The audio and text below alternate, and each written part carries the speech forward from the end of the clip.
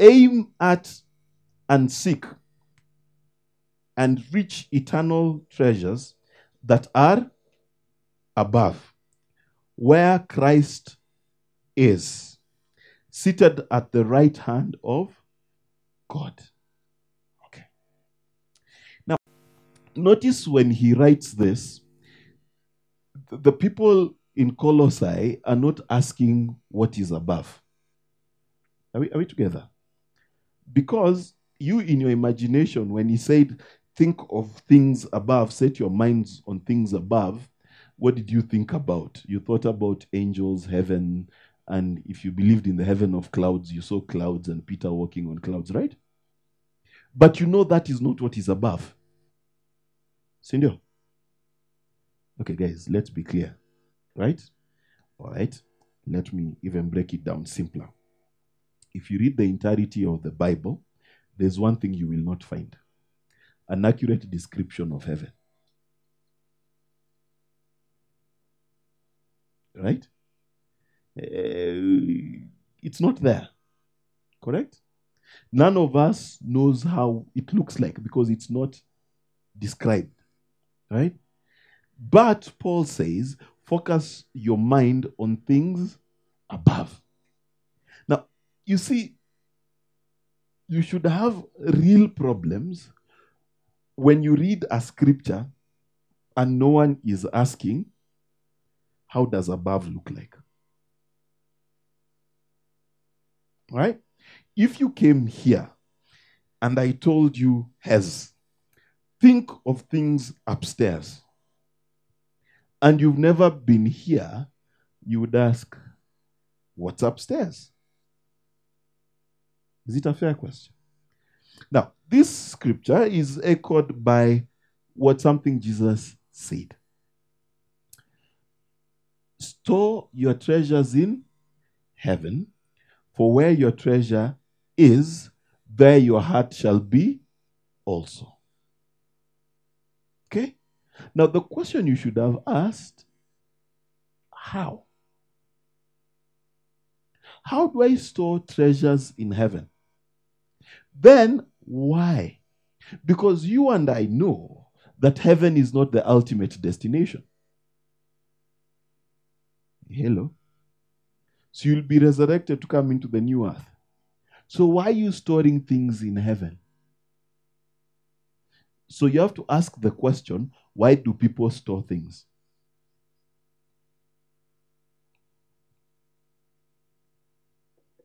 People store things for later use.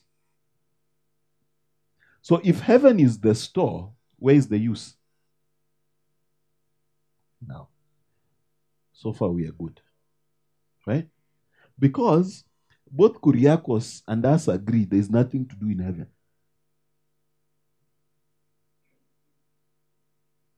Now, because even in your imagination of heaven, all you thought about was eating fruit and singing kumbaya, right?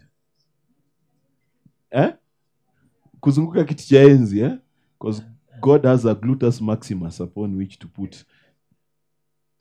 No, seriously, for him to have a kiti cha enzi, he must have something to put on the chair. Ukizunguka tu kiti, for what purpose? It's a heavenly chair.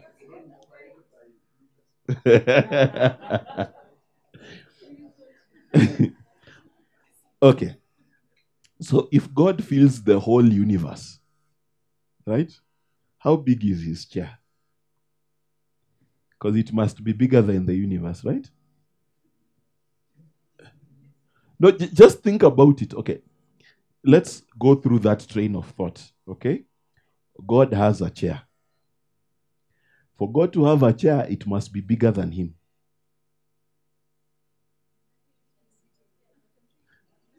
No, see. Listen. Generally, for you to sit on a chair, the chair needs to be able to accommodate you, correct? No, generally speaking.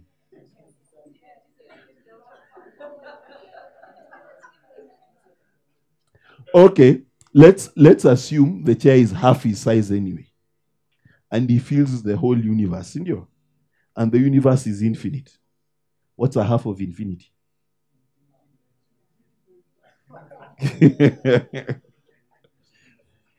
Now, you see, the problem with Christianity is we rarely think about the things we believe. Because if you did, you'd realize it's nonsensical even by your own logic, and that's a whole lot of nonsense for it to be logical to you. You get what I mean? So now, if Jesus' instruction to us is to store in heaven, then his instruction is clearly not to go in heaven to heaven. Because which one of you is the store where you want to go? Okay, if you are rich, will you go live in a bank?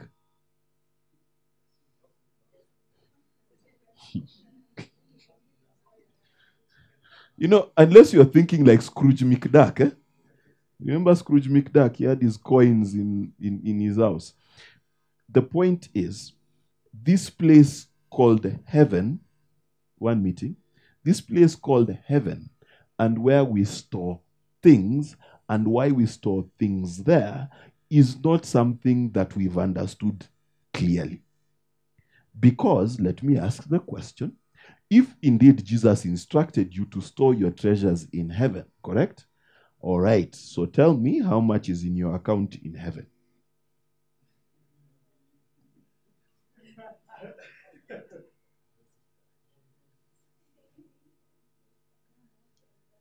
No, listen, you have an instruction from your maker, which you should take seriously. The same way you take the other things seriously, mostly the fornication bits. Then so, if you're going to take God seriously, he told you to do what? Store your treasures in? Okay. How many have an account in heaven? Well, forget about how much is in it. Eh?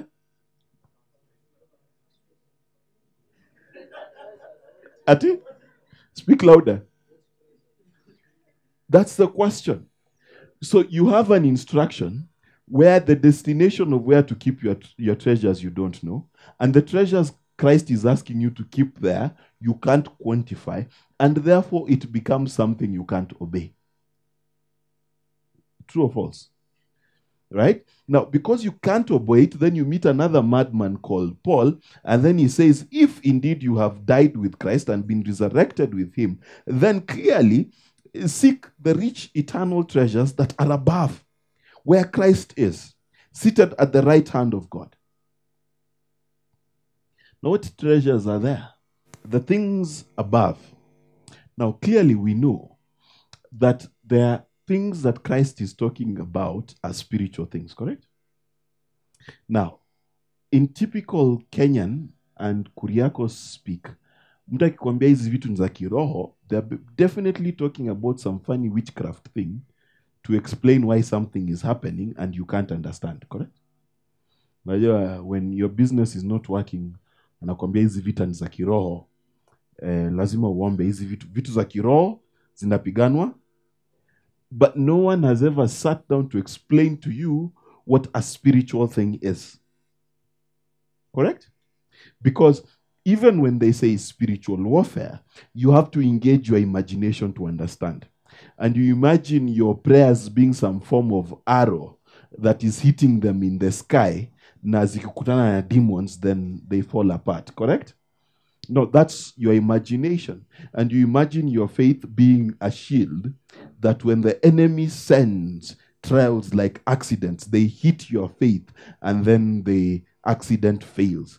Now, if you should have an accident, it is not the accident that happened, but your faith that failed. That is how typically people understand spiritual things, right? That's a bunch of nonsense because we know Christ was caught in storms. We know Christ was nearly stoned. We know a number of bad things that happened to Jesus. Then when those bad things happened, did Jesus' faith fail?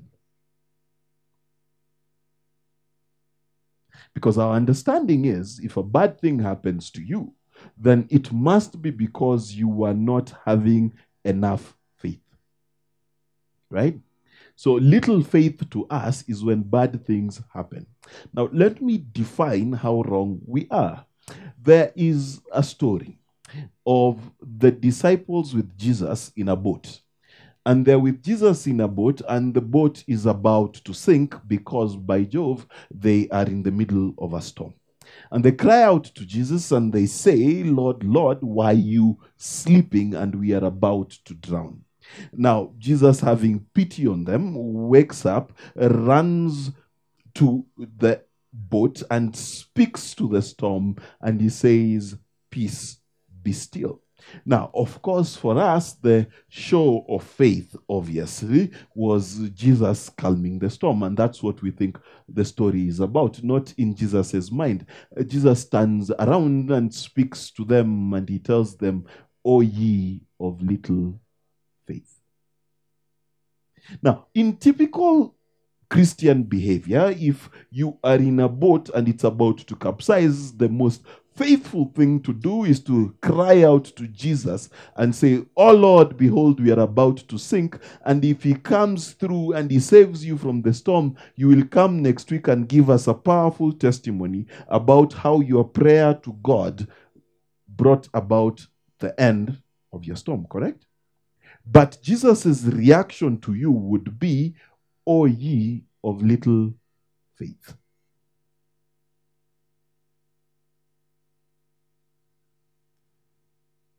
That defines to you that most of your life has been defined by what? Little faith. Because look at our testimonies. I used to suffer. I was struggling. And I prayed to God, and he saved me from my storm.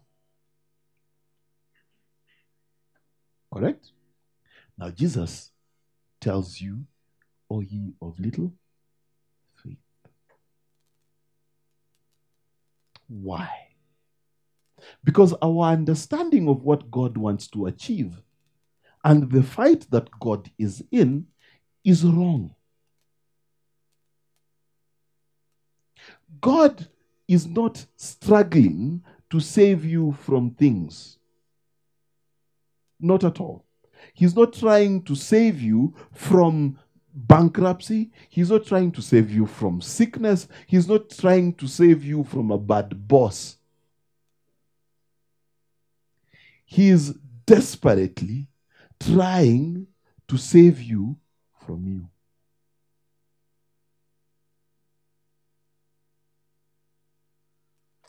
Did you hear what I just said?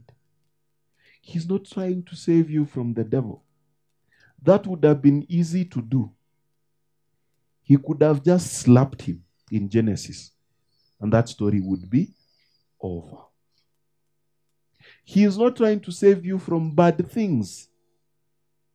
He can stop them by even just thinking it. He's trying to save you from you. Now, there's a you that's not dead. He is called the old man, the unrenewed man. The man that still thinks the way you thought before you met Jesus. That's the dangerous man. That's who Paul says that before you can even start to think of things above, you must understand that you are what? You have been raised with Christ. It is the most important thing to understand for a Christian. When we say the life I have now is not the life I used to have before, we are not defining about where you took your body. Because a lot of the time, you say, I am saved, I don't go to clubs anymore. That's not a new body. That's not a renewed self. The renewal is of your mind. Are we together? Now, a lot of people mistake this. They think that because I was in the world and I used to dance a lot, now if I dance less, I'm serving God. Now here's the problem. The negative of a picture is a picture.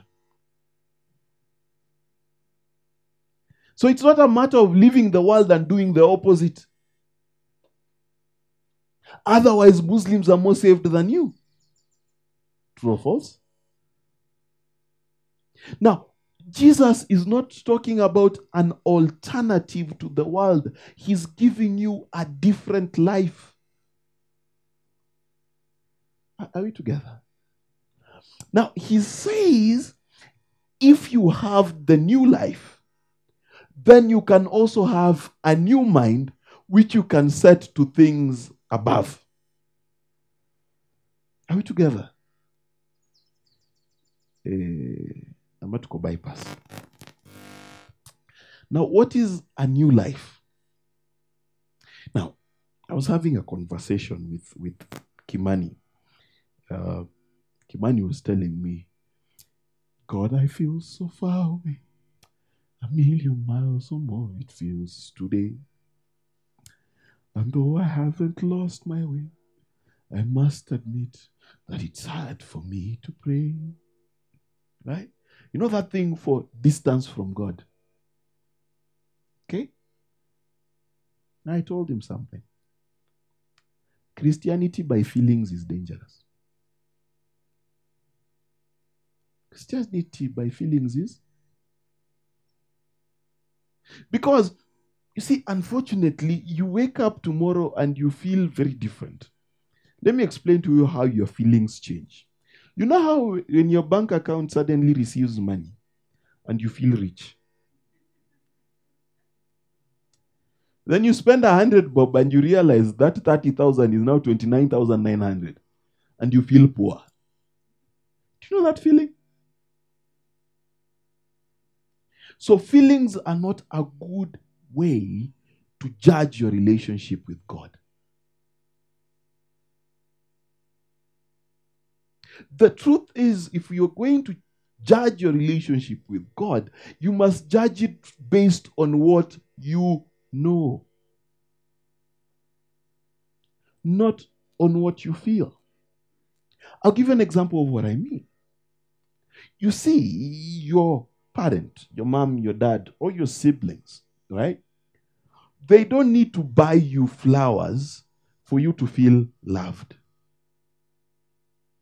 They don't need to do things for you to feel goosebumps, for you to know they love you, correct?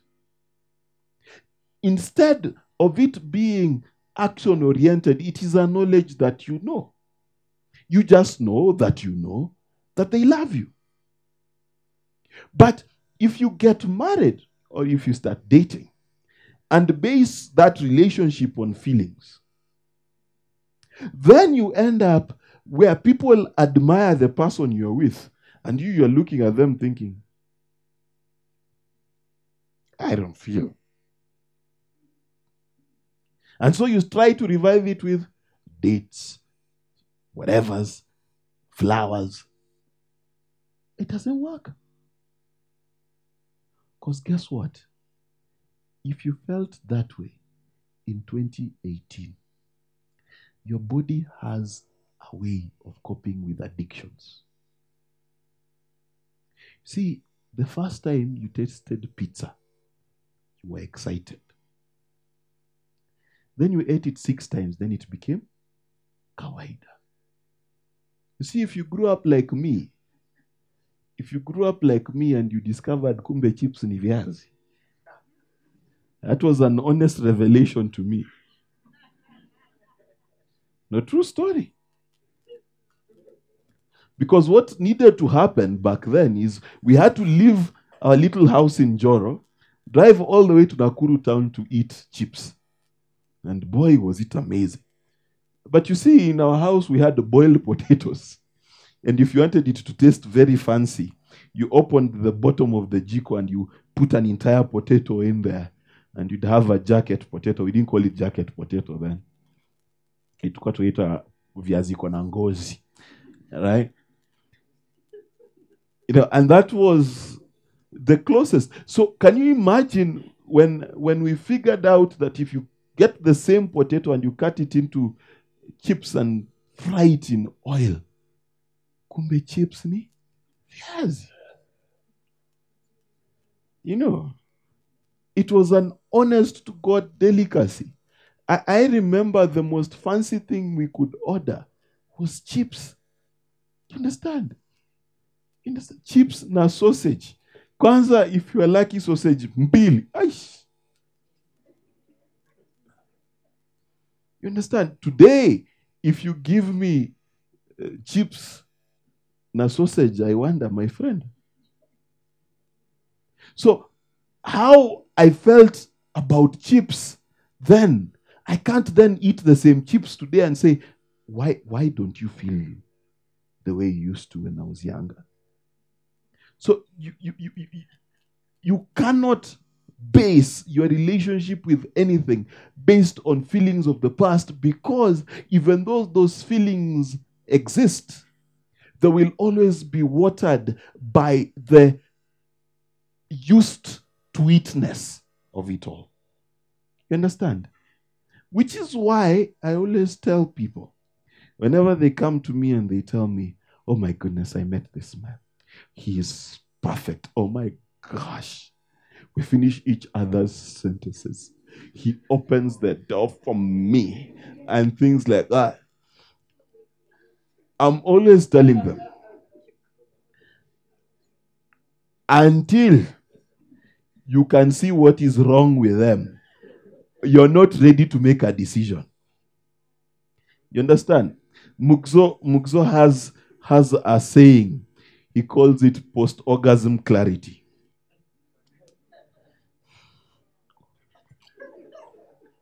You see, there's a clarity you get after you get what you are looking for. But listen, you know, have you ever wanted a new phone, a new car, a new whatever, right?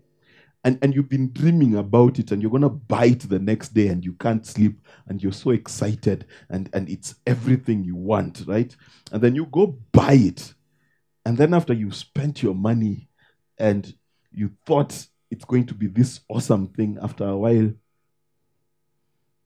it's just a thing. So the only time you can determine you truly love something is when it stops being fantastic and then suddenly it's just a thing, and then you can ask yourself, do I still want it? I've just given you wisdom and godly relationship advice. So Paul is speaking about the mind, that you must learn to set your mind on things above. And then Jesus says, store your treasures in heaven, where no moth, nor robber, nor thief can reach it, because indeed, if it is in heaven, then your heart shall be there also. Now, the problem is that what then is above? What is there? Now, Jesus makes it worse, because in the Lord's Prayer in Matthew 6, he says this. He says, our Father, who art in heaven, hallowed be your name. Then your kingdom, your will be on earth as it is in. So this thing that we are storing in heaven is supposed to come down. That's even worse. So you store it in heaven for it to come down.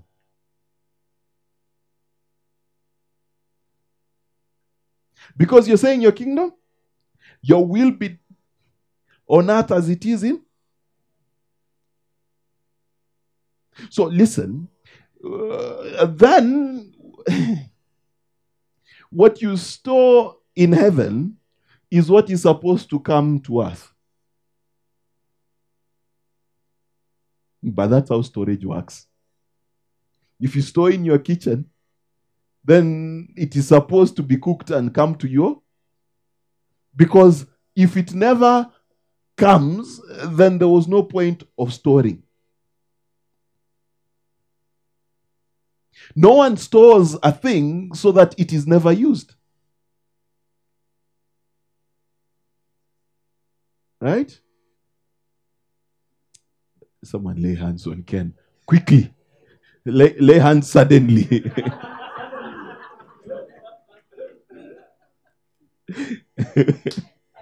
Like what?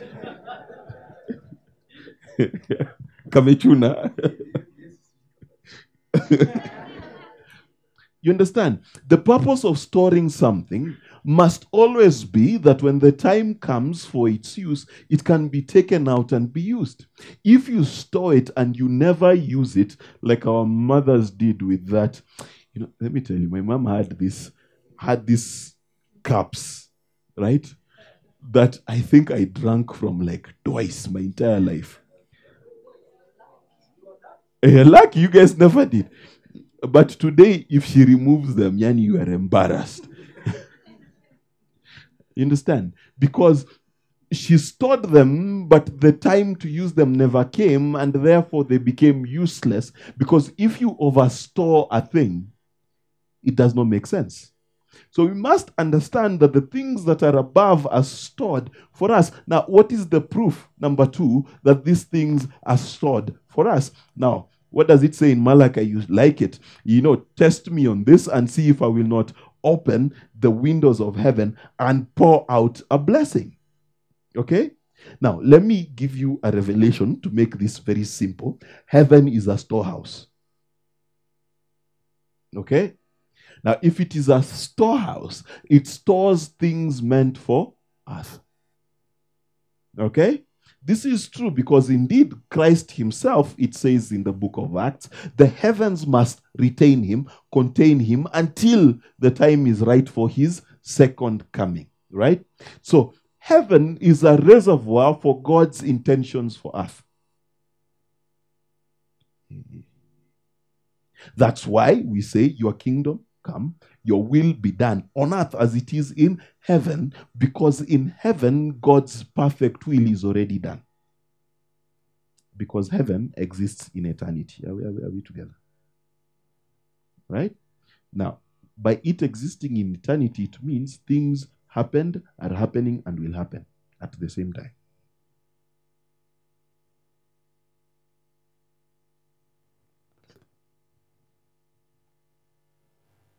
Because eternity is not the continuation of time. Eternity is the removal of time. One day. Buffering. Mteja wa nambari uliofiga. Listen, if eternity is the continuation of time, then God cannot exist. Because for God to be eternal, he must exist outside of time. Because time is a creation of God.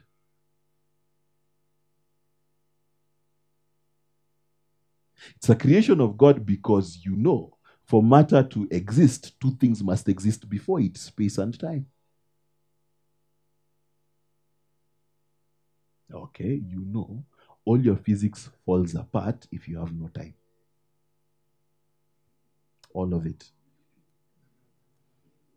You can't even calculate gravity without time. You understand? If you remove time from physics, then physics does not exist. Which is why miracles happen. Miracles happen because God suspends time.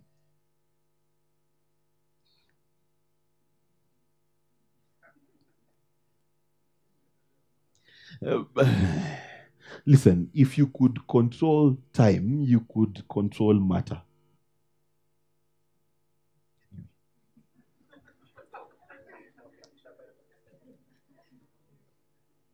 Study and show yourself approved. Okay, what is healing? What is healing? If someone does a miracle of healing, what has he done? He simply shortened the time for healing and accelerated. That's manipulating time. For Jesus to walk on water, what does he need to do?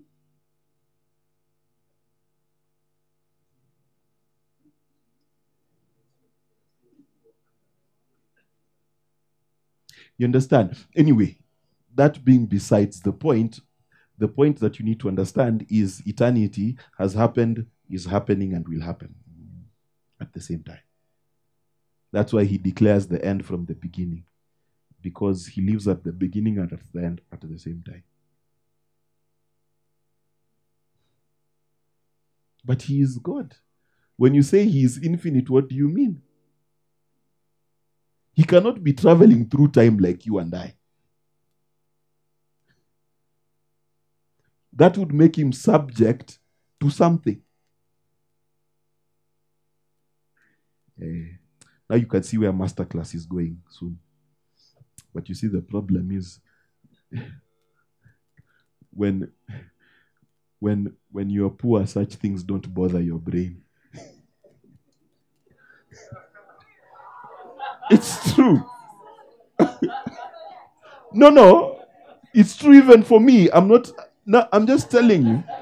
No. Where? What will me catch? No, but no, it's true. When you're poor, you don't think about higher things. No, seriously. Okay. Guys, before you take it personally, because I did say it was you. Okay. Let's rewind selector, okay? I want us to think, okay? Have you ever been broke and in tao? Right? Umefika tao na huna pesa ya lunch. Right? Have you ever noticed unafikanga tao 7:59? From 8:00 till the time you'll go home, all you'll think about is food. Have you ever noticed that? Okay, guys, have you ever noticed that when you have money in your pocket, you sit in the office or wherever you are, you don't think about lunch? But when you don't have money,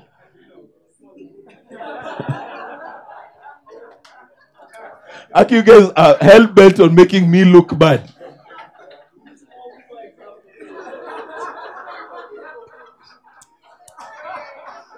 Okay.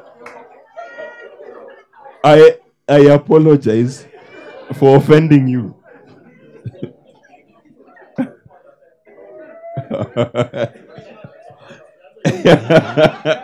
That food is too close to the heart. Tumbo na roho iko karibu. Listen, no. But genuinely, here's the principle. And I want to give you the definition of things above so that we can continue. You see, for a long time, I've been trying to teach you that God is your provider. Trying to teach you not to worry. Okay? Because in the kingdom, if you do not learn that principle, then what happens is your mind is occupied by worry. No matter how much money you have. Can we be clear? Because the truth is, you finished school, whichever it was, and you really, really prayed for a job, any job, right? Then you said, nikipata 10K, nitakuwa afadhali. You got 10K and you still worried, right? Then you got 20, you got 30, or whatever the scale is. No matter how much money you have, you still worry, and that's the poverty I'm talking about. That poverty, my friend, can never allow you to think.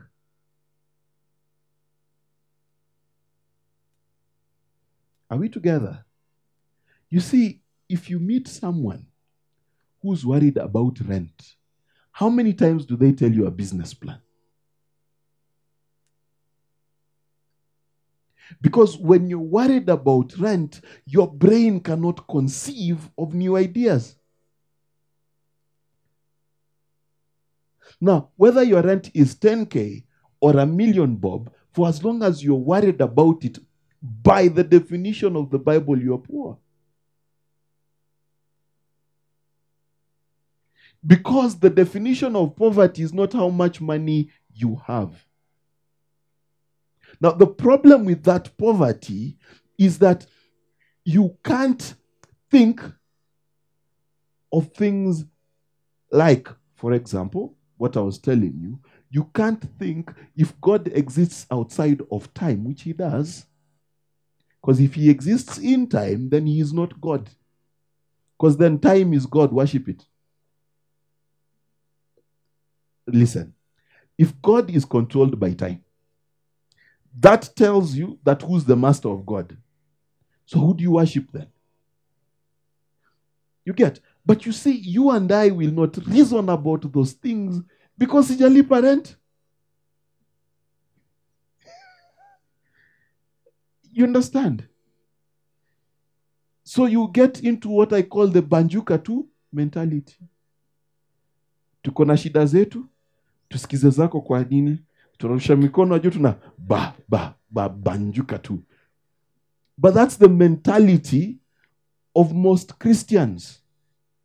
What do? We can't handle our problems. We can't deal with our problems. So we go to church to banjuka. Whether your banjuka is praying in tongues for 6 hours, or it's those slow songs, or you go to a worship concert or a praise concert to run away from your life, you and the person in the club, same WhatsApp group. Because you're both escapist. Can we be clear?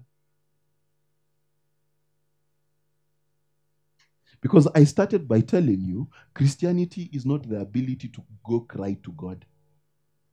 Because indeed, if you go to cry to God, I've told you, you are of little. Now we can begin to think. Now, why is it important that Paul starts by saying, now that you are resurrected in Christ? Because he assumes certain things have died in you. And can I tell you what is the most important thing that needs to die in you? Worry. Let me explain. If you continue a bit further, it says, verse 2, and set your minds and keep them set on what is above, the higher things, not on the things that are on the... Okay. Now, let's think carefully. Things that are on present. Now, let's think carefully. What is he talking about? That for a lot of us, if you look what occupies your brain, it is the stuff happening in your life now. Let me explain. It is either rent, it is school fees, it is what Ruto said, what Uhuru said. Is it raining? Is it not? Things on. That's where your brain is. You fixed your mind on things as they are. That's called things on earth. So if you look at the world today, where is their minds? Coronavirus, right? Update after update. There are now 2 cases, where? Have you ever asked that person, so what?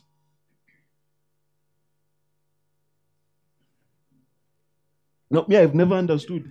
So if you tell me there are more cases in Afghanistan, and then, am I going to Afghanistan? No, if I'm going, tell me.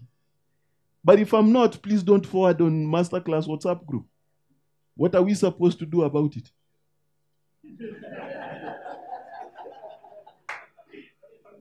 But that's what is called fixing your mind on things that are on earth. Right? Now, the next scriptures may seem confusing, but I want you to hold on to that thought, because he says there's a difference. There are things that are above, and there are things that are on. Okay? Now, the things that are on earth, he says, don't focus on them. Right? Now, the things that are on earth, clearly, if you look at them, most of them sound ominous. There is locust, there is corona, right? There's a guy who's not returned your call. And that's all you can see. Now, notice. Listen. When Christ, who is our life, appears, then you also will appear with him in the splendor of his glory. Okay. Now I want you to pause, because this scripture used to I used to think I know it. Because what I used to think would happen is that Jesus, come. So what I used to think to happen is him, Jesus, would appear in glory, right? And then me, I'm like a glorylet. You know, that's what I thought, right? But notice, you will appear with him. With him. Now, let me explain something to you. Oh, wait. Let me demonstrate with, right? Your idea of Christ's appearance is Christ has made it, right? And you are his, what is that thing? Crew. His mbogi yake, right? So what you thought is Christ appears glorious, and then you are that guy. Unajua the way you go to a club, I'm with him. But remember things. When Jesus said, I have given them the glory you gave me. So that's what Christ prayed in John. But the glory I have given to them. Are we together? So therefore, the glory that appears with Christ is a glory he gave you exemplified. In other words, Christ gave you a glory on the inside. When he comes back, he expects to see it visible. Oh, you think I'm lying? But aren't you the church? You are the church, right? He says the glory of the latter church shall exceed that of the. So that means the church must have glory. So you must have. So for you to appear with Christ in glory, you must have glory. Hello? Tuko WhatsApp moja? Sam tuko sawa? So if we must appear with Christ, all right? With him in glory. Now, let me ask the question. Okay? And let's think carefully. You are supposed to appear with Christ in glory. But how does that connect to what Paul has just said, setting your mind to things above? Think about it. It simply means that you must become, that is, receiving the things that were stored for you above. It's the only thing that makes sense. Let me explain. If it is a store, things that are stored are meant to be used, correct? By you. Correct? See? Setting your mind on things above must mean those things that are stored for you in heaven, you must become those things. Not you must have those things. There's a difference. Because in heaven, there is no store for cars, houses, or money. Can we be clear?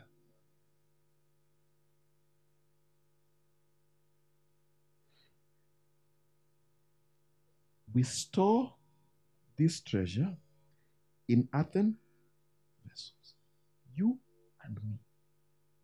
So God's intention is that the treasure that is in heaven becomes manifest on earth through a vessel called you. Are we together?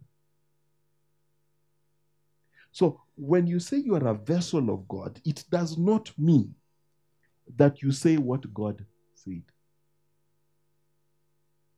It means that you are who God said you are. And there's a difference. In other words, a vessel is that which expresses what the master intended for it to express. They shall see your good works and praise your Father. So the expression of what is in heaven is the reason why you're on earth. Are you together? Now, Paul continues and he says, so kill, deaden, deprive the evil desire lacking in your members, those animal impulses, and all that is earthly in you that is employed in sin. Sexual vice, impurity, sensual appetites, unholy desires, and all greed and covetousness, for that is idolatry. You see, we read these things and we think, hey, Paul is saying we should be sinless. That's not what he's saying. He ends by saying, for that is idolatry. I remember where he started, where your mind is. You can see you're following keenly. Right? The defying of self and other created things instead of strange. So listen what Paul is saying. He's saying, for as long as you set your mind on things on earth, you're not worshiping God.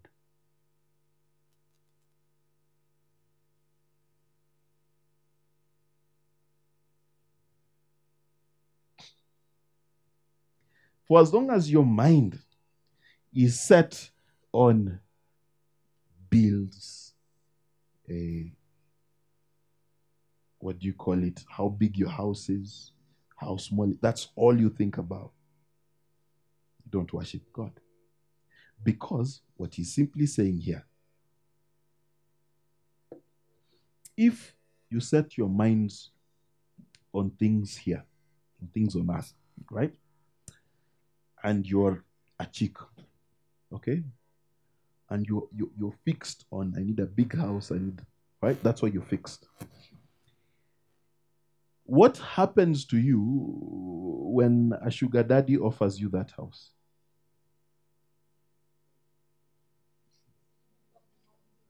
Do you understand what I mean? If you've not paid rent, okay, and that's where your mind is focused, and someone comes and tells you, by the way, there's a corrupt deal we can do one time, where does your mind go? Now, notice, if you focus your mind on things on earth, automatically you're not focusing on God.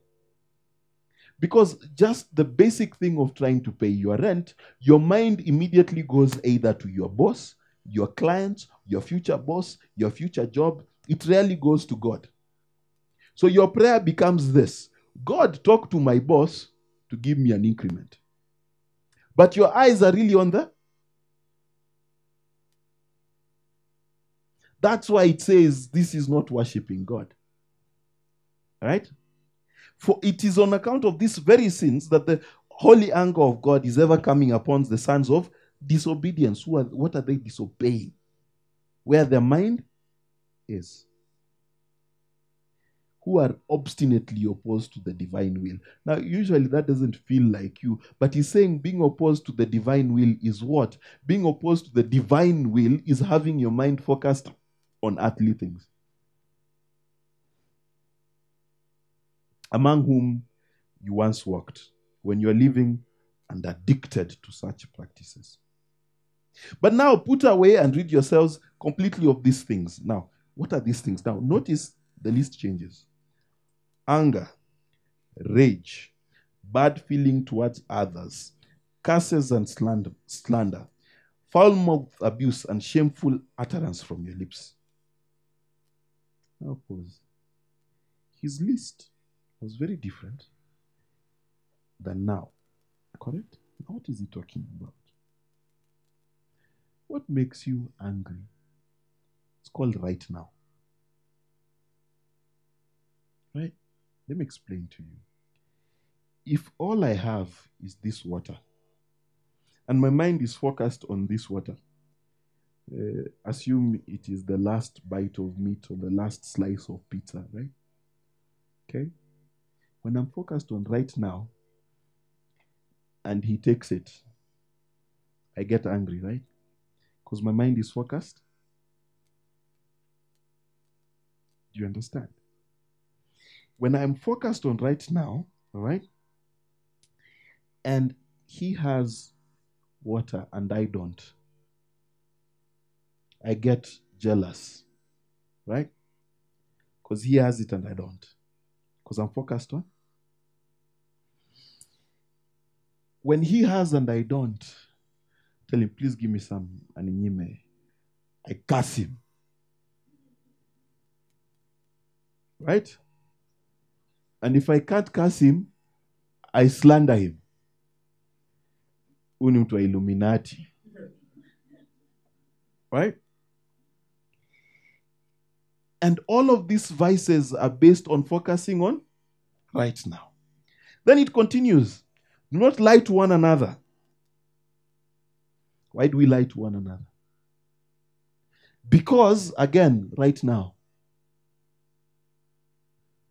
he has water.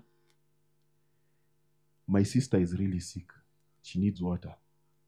Because I'm thinking, so he can give me water for my imaginary sister. Right now. All of these things are fruit of a mind that is set up on right now. For you have stripped off the old nature with its evil, and have clothed yourself with the new spiritual self. Now that's where you get confused. The new spiritual self. Because the question, what is a spiritual self? That's when they start telling you, before Christ, your spirit was dead. When Christ came, your spirit came alive. Hey, today you guys are testing me. Trying to bring me into right now. Now, let me tell you.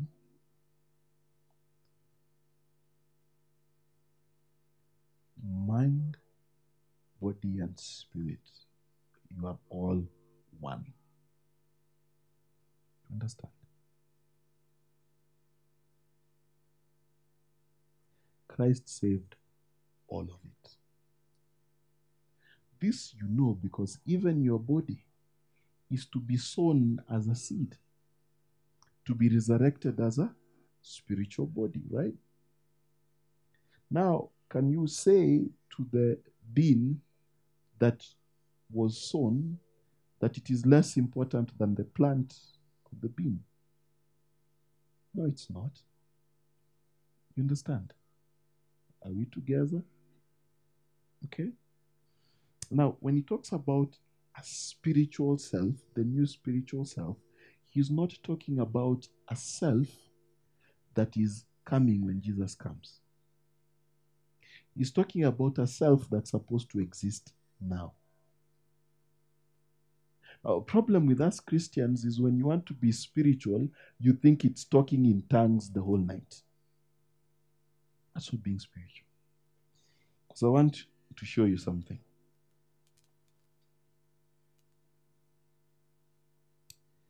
Which is ever in the process of being renewed and remolded into the fuller and more perfect knowledge. What is that?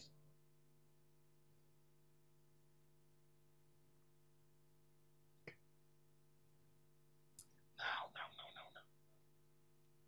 It means spirituality is knowledge.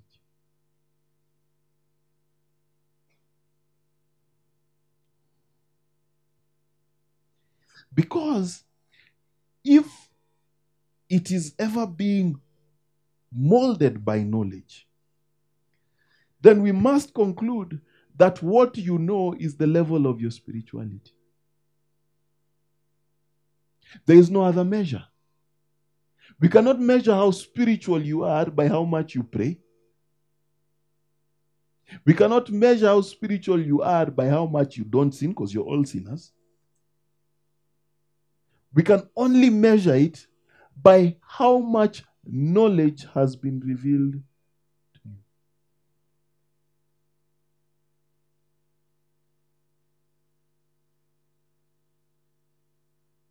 Because indeed, if God stores his intentions in heaven, then they can only exist on earth by way of knowledge. That is why the ministering spirits are called angels. Correct? Now, if we were to speak English today, they are called messengers. So if God is going to minister to you, right? See, we call them ministering spirits. Now let's understand. You are sick. Okay? God sends his angel. God sends his, which means he will not send healing, he will send a word. Oh, you sing it. You sent your word and healed my disease. You are the God, my healer. Our problem with our foolish minds is you did not understand the song. So you kept praying for healing. God kept sending you a word. If you understood me there, I could go home. Whatever it is God is sending you, he will send you a word. Can I give you proof? In the beginning, and the word, and the word, and the word became to come and do what? And to save you at the end of it all, right?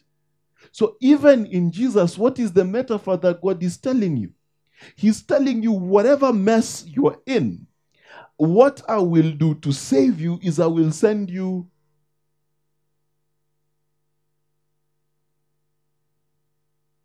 So this is why I do not understand when prophets lazily prophesy and say, can you pray for Kenya? An earthquake is coming. Can God send his angel? Okay. And send many angels. So basically, send many messengers. Okay. So let's think about it carefully. You are drowning. How many emails should we send you so that you can float?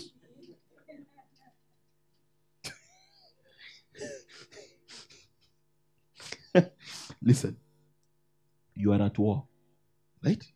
You're at war. Then you say, God send your angels, right? Okay. I want you to notice, should I not? I want you to read something in the Old Testament. In the Old Testament, there are two kinds of angels. The angels with a small a, and the angel, the capital A, called the angel of the Lord. Anytime the angel of the Lord came, he did stuff. Anytime the other angels came, they gave messages.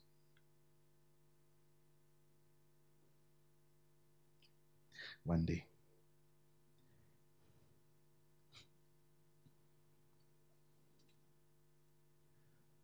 so you please note that. That's what I'm giving her time to note. Now, let us consider carefully that to clothe yourself and that self to be renewed, it is renewed by what you know. And what you know is what turns you into the image of God. Are we together? So spirituality then is knowledge. Correct? Right.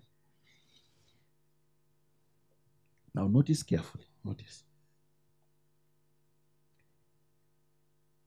If spirituality is knowledge, okay, and our minds are supposed to be set on spiritual things, okay? Things above. Therefore, to set your mind on things above is to set your mind on knowledge that is higher than what you know now.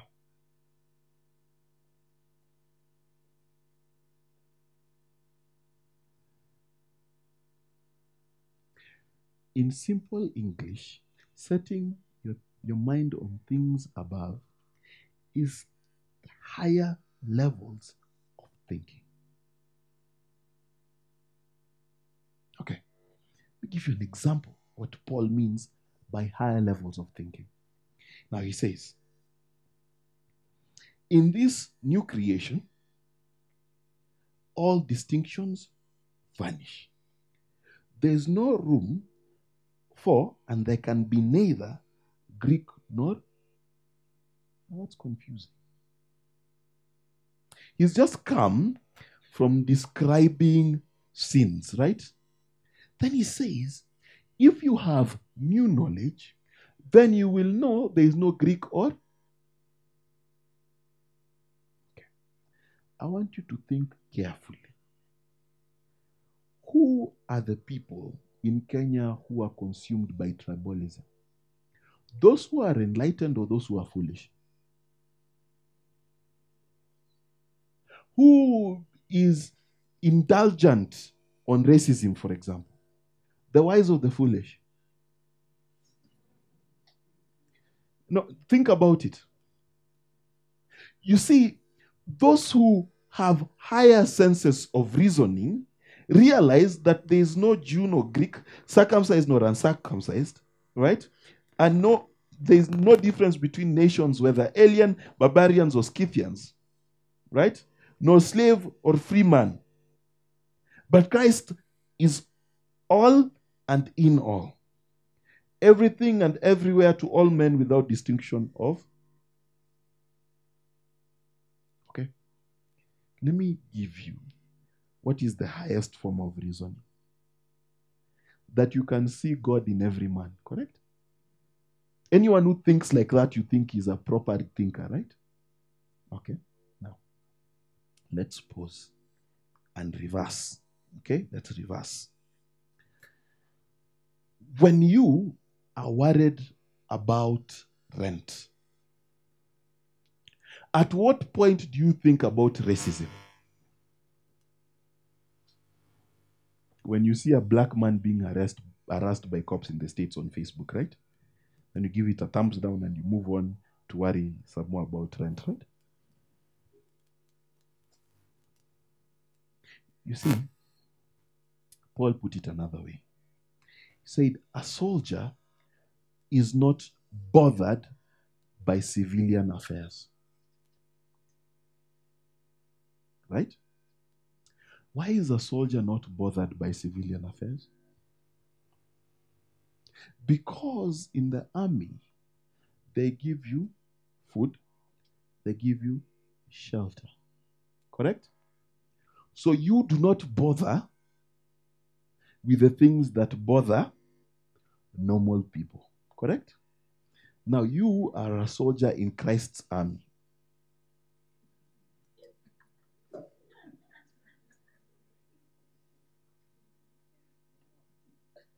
And you are completely bothered by the things that bother normal people.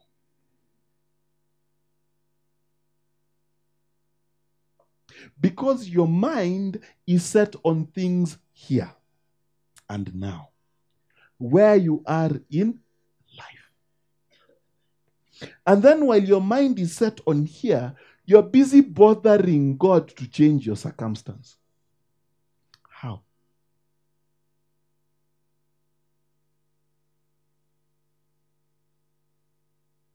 Your biggest problem is rent and food and stomach issues for one person. And you're wailing every day.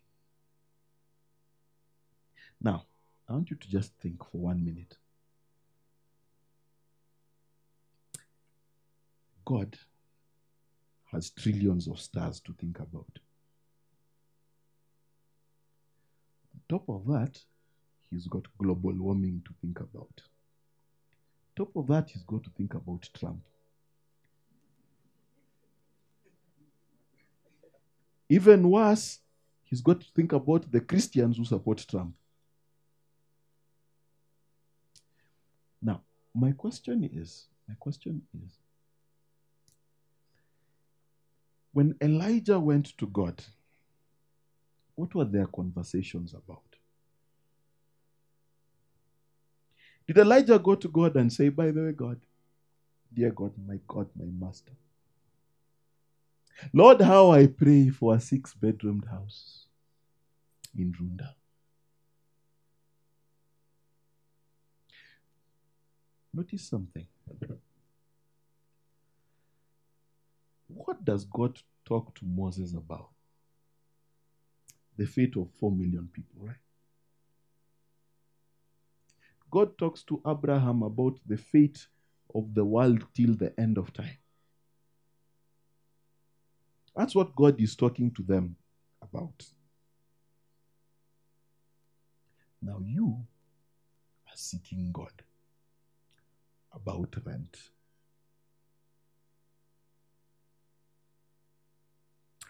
O ye of little faith.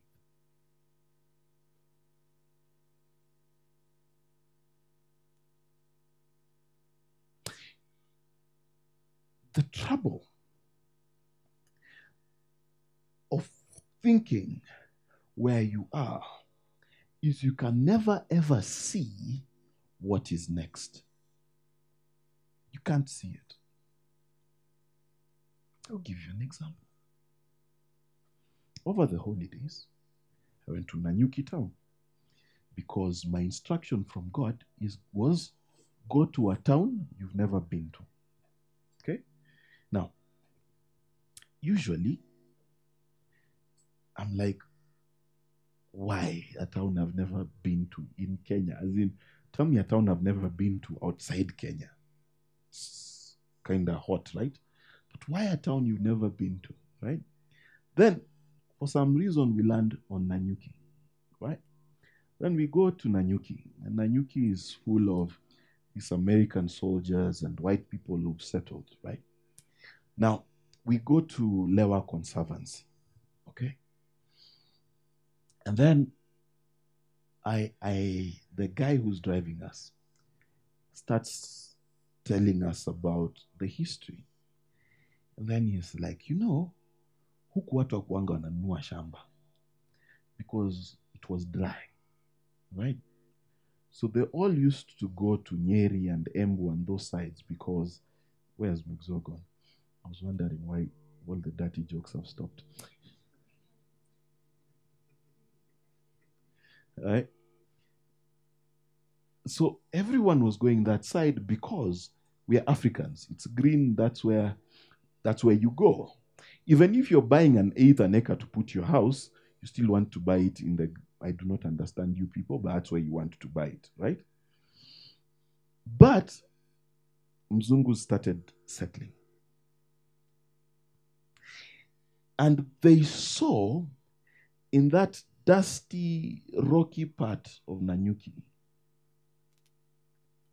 paradise. Okay? And indeed, they've turned it into a beautiful place to go. Right? I'll tell you another story. In Naivasha, someone owned land in a rugged part of the place. It's 80s, 90s, they've owned it forever. Someone came and said, you know what? I can turn this place into paradise. I looked at him like, are you mad? Today, one of the most famous golf courses sits there.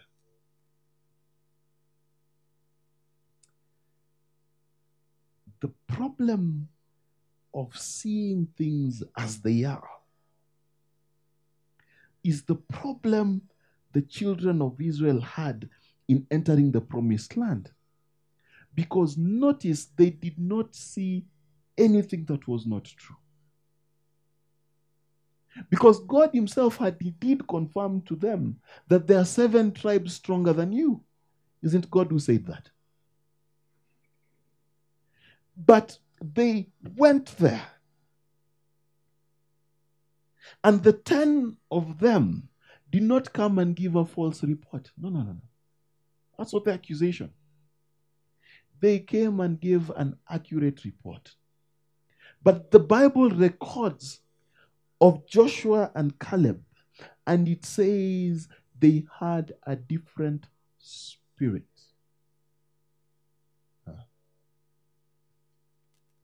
They had a different knowledge base. Just that simple. And so when they looked, they saw opportunity. When the 10 looked, they saw destruction. So Joshua and Caleb had set their minds on things above. They were not at the level of their problems, they were at the level of solutions. That is what it means to set your mind on things above. Set your mind on things you will become, not where you are. Let me explain. In Kenya today, we are experts at things as they are. You say hi to a Kenyan. The response ni kungangana tu.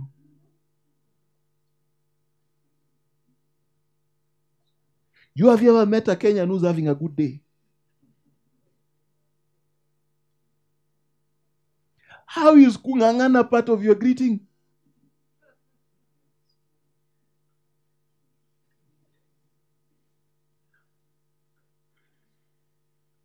Because for a Kenyan, things are always how they view things is how they are now.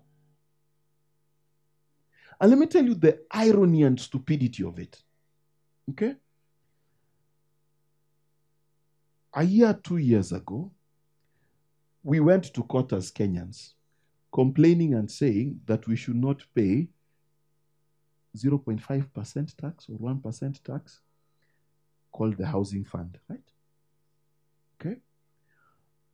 2 years later today, we are complaining that there is no money to fund the housing project. Think about that logic. You refuse to give money for the, or you think government gets money from where? It gets it from you. You refused.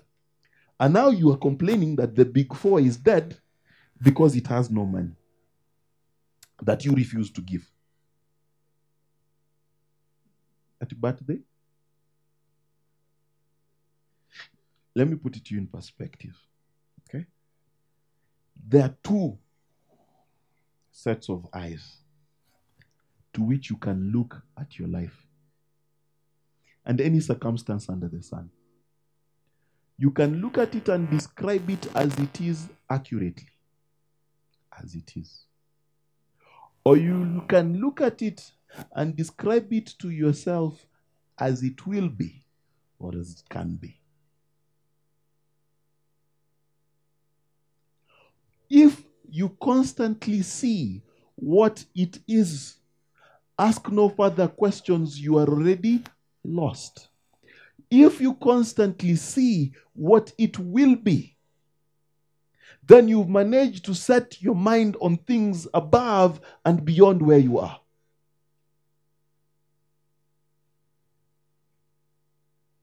Hello.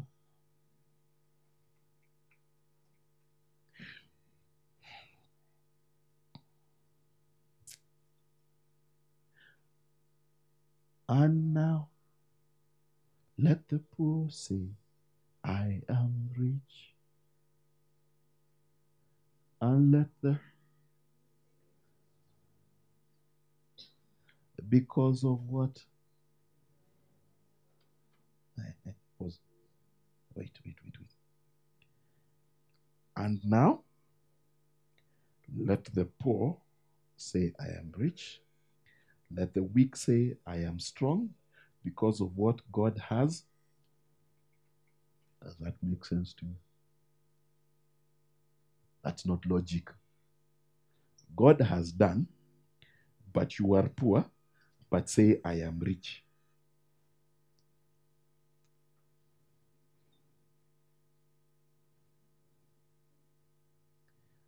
Does that make sense to you? Because, and now, today, let the poor, he's poor when? Say he is, because of what the Lord has, yet he is still poor today. So what has he done? In other words, what it is saying, when the poor man understands what God has done, then it is guaranteed for him that he is rich, despite how now looks like. And that is the definition of faith. Because you are told God has given us everything we need for life and godly living, and blessed us with his rich and abundant promises. Correct? So we have everything we need for life and godly. We have it. But yet today, as we sit, we are poor. Correct? You and I, we are poor.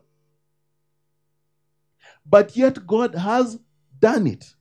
And therefore you pray, let your kingdom come, your will be done on earth as it is in heaven, because in heaven we know you've done it. So our job is to figure out, what did he do? So where do you store your treasure? In other words, you set your plans and your hopes on what God has already done. So when you see yourself surrounded, as Elisha finds himself, by armies all around him, he says, you see wrong. You see these armies. I see that army. Huh. Same circumstance. So this guy has physical eyes, can describe a physical army. This guy has spiritual eyes, he can describe a spiritual army, correct? But notice, Elijah, in seeing the spiritual army, knows what he is supposed to do. He does not wait for the army to lead this other army. He knows what to do. So what am I saying? In this life, you've got to open the eyes of your understanding. Hey, sorry. I almost started doing good. I've seen your hand. Let me explain to you. I pray that the eyes of your understanding be opened, so that you see with understanding, you do not see with description. Because there's a difference. It is easy to see a glass of water and everyone has those eyes. It is hard to see with understanding. What is it to see with understanding? A lot of you are reacting to your life. So what do you see? I've got this much in the bank account. I've got this and this and this. And that you can see. But you cannot understand what all these things put together are supposed to produce. So the Mzungu comes here, sees the Nanyuki you dislike, and through the eyes of his understanding, he can see something different from what you're seeing.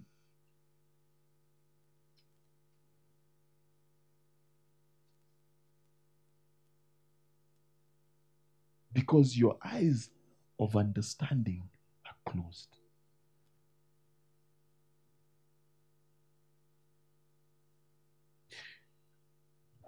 So you find yourself in a tough position. If you have natural eyes, you see the tough condition. If you've got eyes of understanding, you see what God is doing and making you tomorrow. Then, when you understand, you are able to know where that pressure is supposed to mold you so that you can become that thing that pressure came to make you.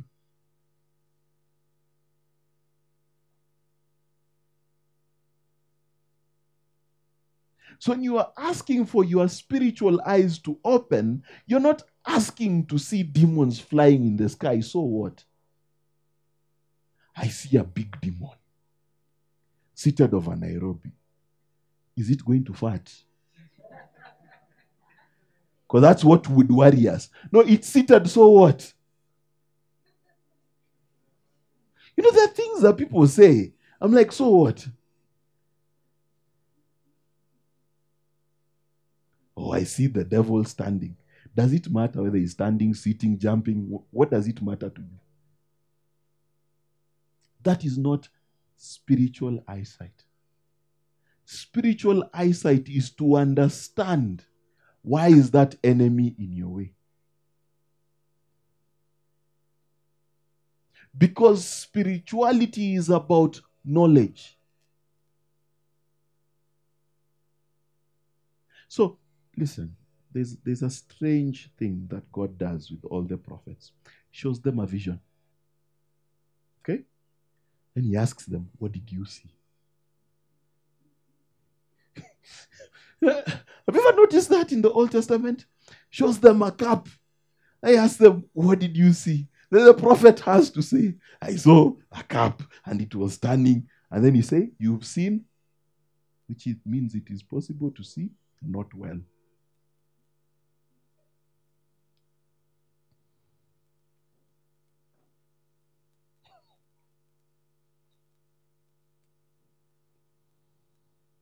I want you to understand what I'm saying. That it is possible to see and not to see well. That's why it says many times, you think you have eyes, but you do not. Or you think you see, so your blindness remains. So what is he saying? It means there is another dimension by which you must be able to see things that is not the normal, natural way. And it does not mean that what you are seeing in the natural is not accurate.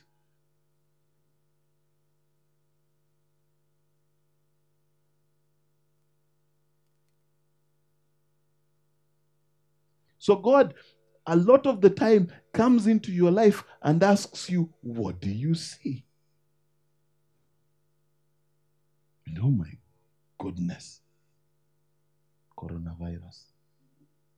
What do you see? Oh my goodness, it has surely arrived in Kenya. I'm like, what do you see? What do you think God is doing? The stock market crashed. What do you think God is doing?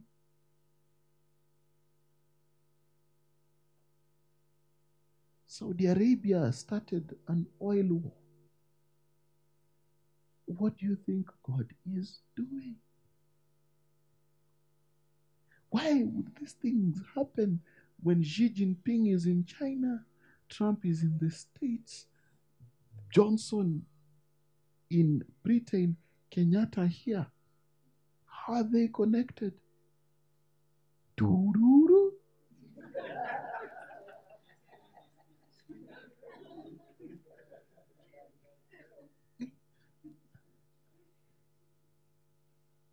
Because the eyes of your understanding are so dulled that you can only describe the problem, you cannot see the solution. Now that's what is called things above. Things above is the solution. Things above is the solution. Things below is the crybaby. Oh God, why am I not rich? I'm now 40 years old. Oh my goodness, I'm so angry. But that's because you spent 40 years here. Thinking about here. You've never graduated to think, okay, I am poor. How do I solve it?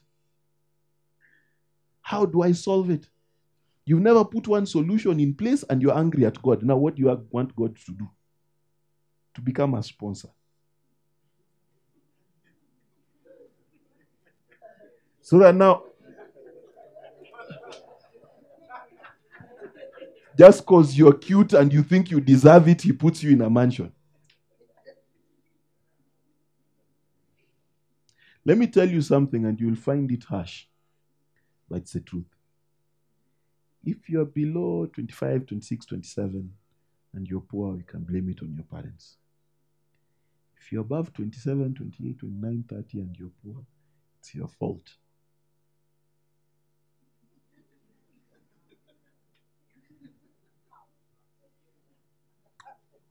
Because by now, you ought to have figured out how it's done.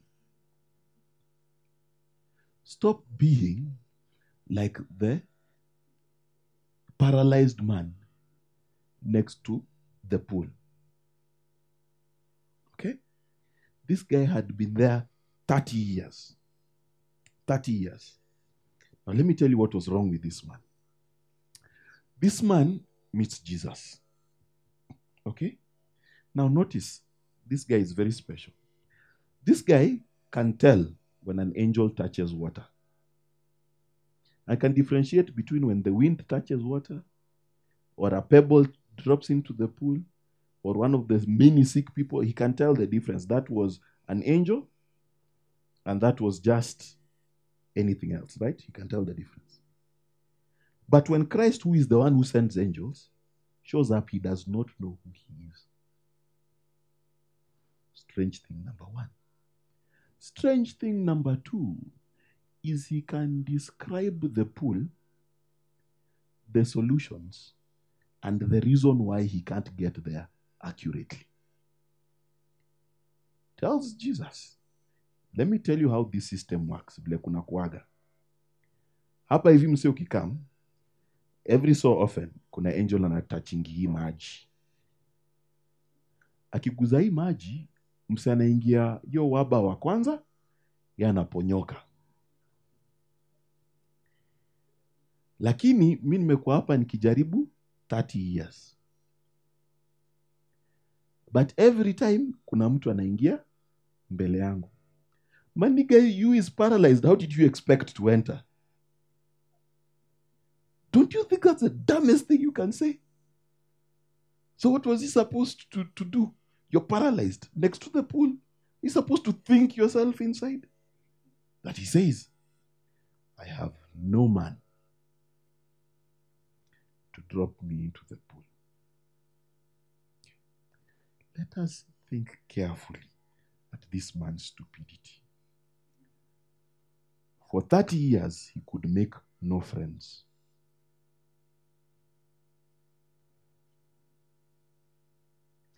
For 30 years, he could make.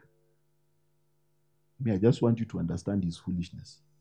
30 years, you've been at a place with a million other niggas with problems like you. But you couldn't make one friend. Number two, for 30 years, this guy could not make a plan.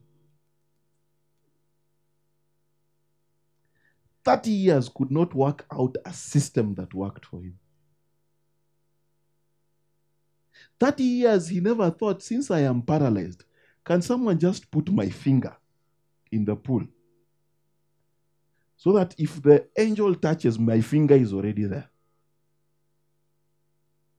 30 years could not come up with a plan.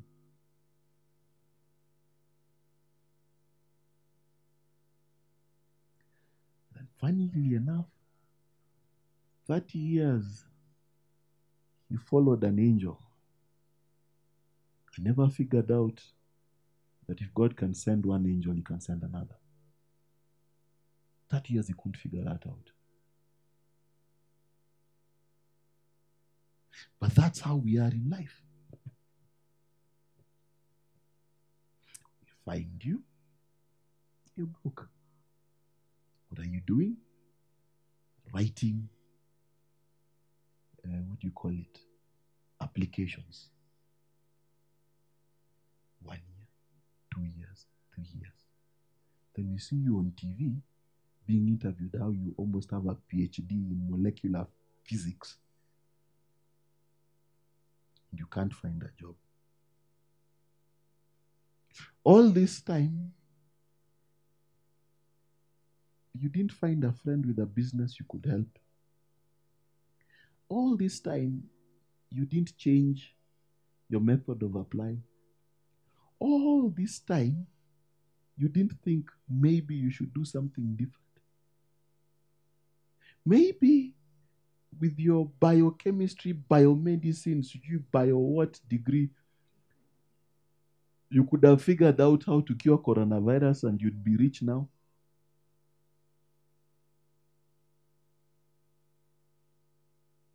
And most of us in Africa are paralyzed by the pool called beautiful. Paralyzed. Permanently able to describe your problems to a T. And being able to tell us siku moja nitamake. But there is no strategy to your siku moja. That guy living there 32 years, Jesus shows up, dude still does not have a plan on how to get into the pool. Because he never told Jesus, but this time, I figured it out. This time when the angel is going to come, I'm going to do ABCD. Did he have such a plan?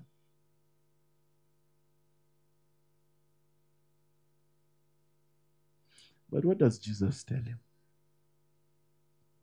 What did Jesus tell him? Pick up your mat and walk.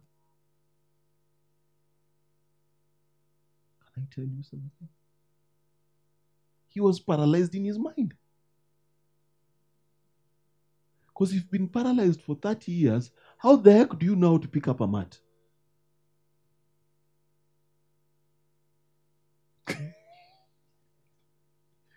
You've seen other people. Just 1 second, because I need to.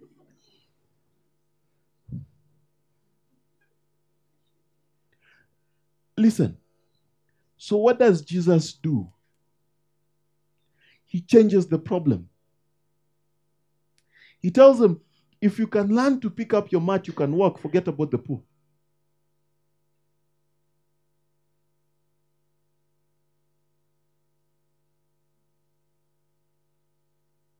If you can learn to pick up your mat, you can move.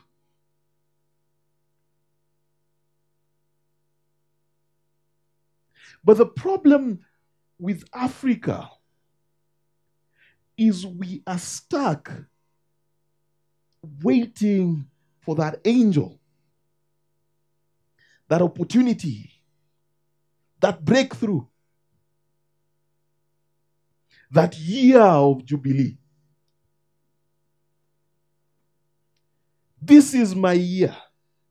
This is your day. None of them have been yours unless you take them. Because let me tell you for free, the kingdom of God suffers violence, and the only way you lay hold of an inch of it is if you become a violent man. Let me explain. The only way you get healed is if you figure out you're a paralyzed person who can pick up your own goddamn mat. It's the only way.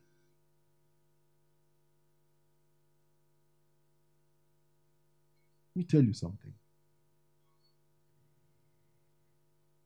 The other day, I am studying development. Okay?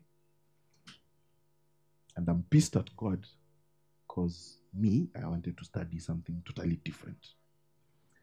He tells me, no, I want you to study development. Tell me, how did nations develop? Now notice, the Europeans stole paper, gunpowder, tea from the Chinese, right? Then they developed, right? Then the Japanese stole from the Americans, right? I'm jumping many stories. I'm just trying to paint a picture. Stole from the Americans and made Sony and other companies, right? And we used to say of Sony, it is a bad copy of the Western technology, right? You remember? You know, when you, Kitambo, when you used to have, we know you have a new phone, some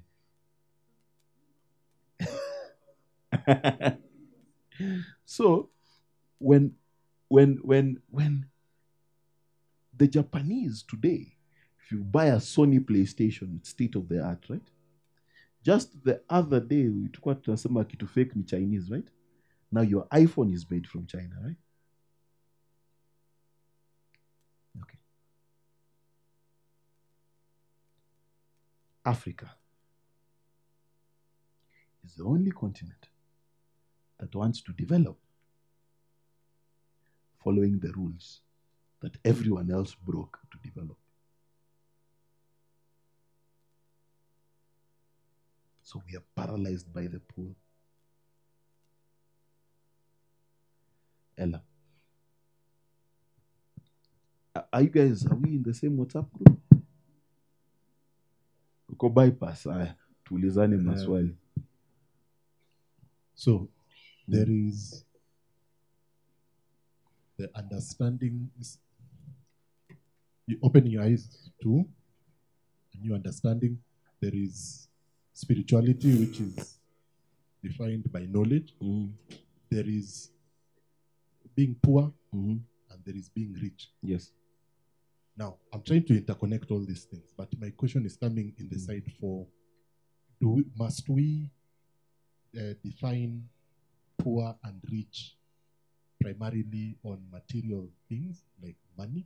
No. Then you'll need to describe scenarios and situations where I described. Okay.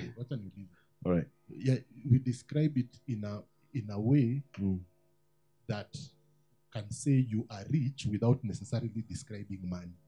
Now, can I tell and you? Poor without necessarily defining money. Now, let me explain, because I answered that. I said, for as long as you worry, you are poor.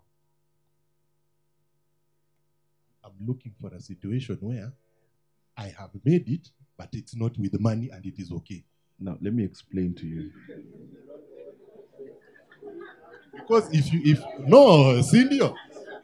because if we don't have such a scenario, then how do we define the other one for not having money as being poor? Now, let me explain something so you understand, okay? First, I said, in the kingdom expression, okay, the one who worries is poor. It does not matter whether you're worrying about 1 billion or you're worrying about 1,000. Worry, same what? Up group.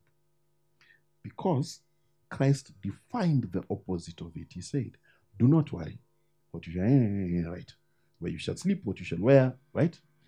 He said, right? But seek ye first the kingdom of, and all these things shall be added unto you. Now pause.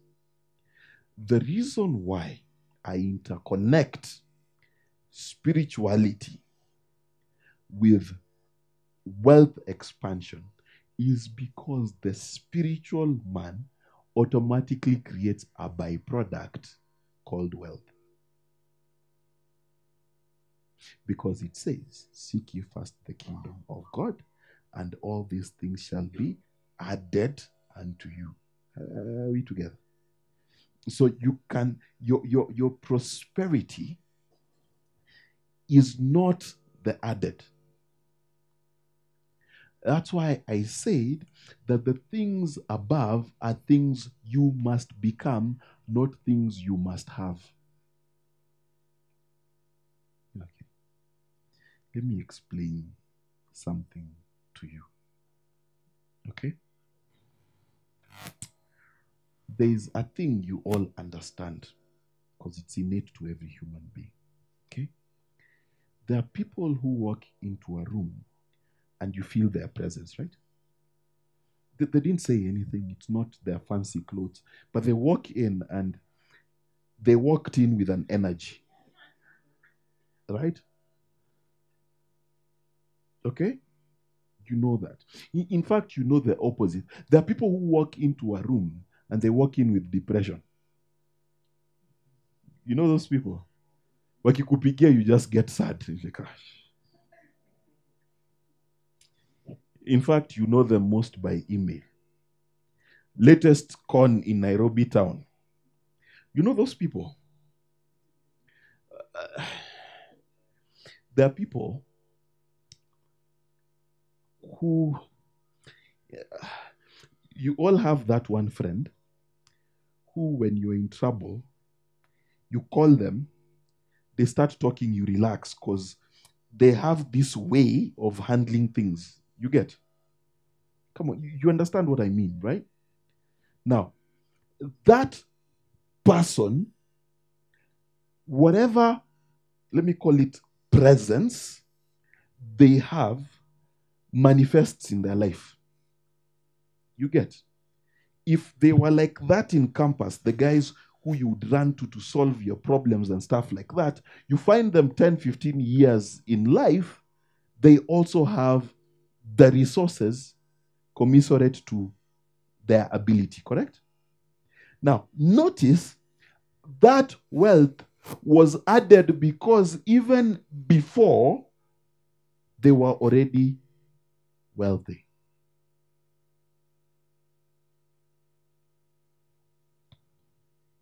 You see, in the kingdom, you become where you're going.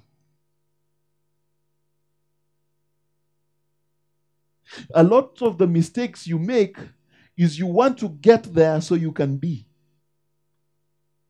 In the kingdom, you have to be before you get.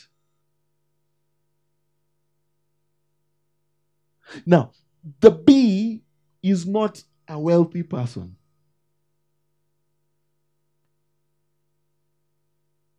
The bee is a person who generates profit in whichever circumstance they are in. Because if you're that kind of person, even before you get money, then when you get money, you automatically will produce money. And if you're that person with your children, then automatically as a father, you will produce fruitful children. But the danger of the world system is if you follow wealth the way it's created in the world, you can be very good at making money and fail miserably at having children. Because you are not a profit-making entity on the inside. So, let me put it to you in perspective. You can be wealthy according to the world, but your entire life is constantly falling apart because you're still poor inside. And that's why God describes his kind of wealth, and he says, the blessing of God maketh rich, and he added no sorrow. You understand? Now, notice what comes first. What comes first is God is clear. He says his blessing. Now, in blessing, there is a man called a blessed man. Even before he gets wealthy, he is already. Because it says the blessing of God makes rich. So when you receive it, you are not rich. Are we together? That is, I'm literally telling you what things above is. Let me explain. Let me try again. See, let me finish answering. So that you answer both of them together. So, there's the beatitudes that comes into play. Mhm. Blessed is the poor but that In word spirit. poor and the one you've just described in your last example might not be the same. You If see, you can clarify on that, it's also good. Then, the poor in spirit. Yes. There's a difference between poor and poor in spirit. Okay. yes, that you see, because we always substantiate poor and rich as that byproduct that you have alluded to? Because if we always refer to that byproduct as when we are defining if someone is doing well or not, as whether they are fruitful or not, then everyone who does not have a byproduct is lacking the satisfaction of life because they think they are not in a place. That's why I was asking you that question. That's what I was asking. Let me tell you, they should. They should. I'll tell you why. But now I was asking that question for: does it absolutely? Can you show someone who is rich without that byproduct? Now, let me explain to you. Okay, you're asking. This is the question you're asking me. Can we make sugar from sugar cane without getting molasses?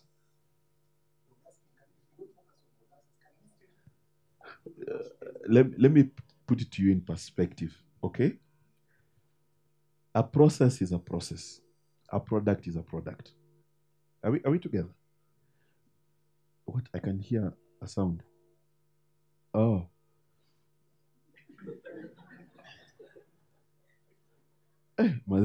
That's a phone call over there. Jesus. Charlie, we are part of your conversation to Salamia. Right? Now, let's be clear. Okay? God is what? Happy by the prosperity of his people. You understand? And I told you guys before, it does not matter to God whether you're wealthy or poor. That is temporal existence, right? But what I'm trying to tell you is this. Listen, there is a blessed state. Are we together? Of being. Being blessed is a state of how you are. It is not the laying on of hands. Let's be clear. Okay? Because it says of that man who is blessed, and take me to Psalms 1. It says of that man who is blessed, whatsoever he does prospers. Are we together? Now let me explain slowly. Let us start here. The poor in spirit is the person who desires to be filled with the knowledge of God. It says, blessed are the poor in spirit, for they shall be filled. Right? Now, it says that if you think you are blind, then you will see. But if you think you see, your blindness remains. Now, let me explain. A lot of us, where we are in life, we can describe here, we think we see. Do you understand? And sometimes how we think we see is tricky, because there is the man who sees himself as miserable and hopeless. There's the man who sees himself as middle, so he's just flowing down the road. Then there's the person who thinks he's made it. It's called the village. Village is a funny place. So in the village, the guy who can buy the newspaper is the most knowledgeable. The guy who drives a KAC 223D is the richest. You understand? This is the problem with a village. And so, God says to Abraham, for your own sake, leave your town, your father's house, right? And all of that, to a place I will show you. Set your things above, and there I will bless you. For as long as your mind is localized in your village, in your current circumstance, you are unblessable. Because I want to ask you a question. When you want to change your village, don't you realize the most important thing is to change how they think?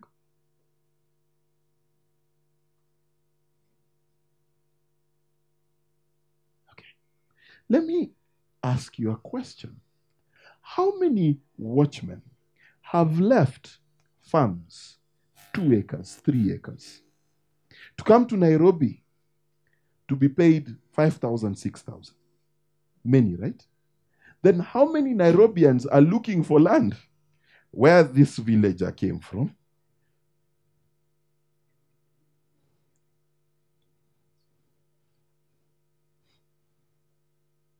The problem is the villager, for as far as he's concerned, all he saw was the village. But you came to Nairobi and you saw things above. So you look at that farm as how it can be, not how it is. So when you go to that farm, you see a greenhouse. You see different things. Because you, in perspective of the village, have the ability to set your mind on things. That means you can prophesy. Are we together? So when you see what he sees, it's a different thing. Now let me answer your question, right? The truth is that the kingdom you saw, let's use the example of a farm, is a greenhouse in Western Kenya that is, instead of producing maize, is producing tomatoes, right? Now, because of what you saw, then the obvious byproduct of you prophesying over that land, the byproduct is wealth. Sindio? It is a better form of existence for the same piece of land that before was not producing enough resources. Are we on the same page? Okay, let me rewind. Okay.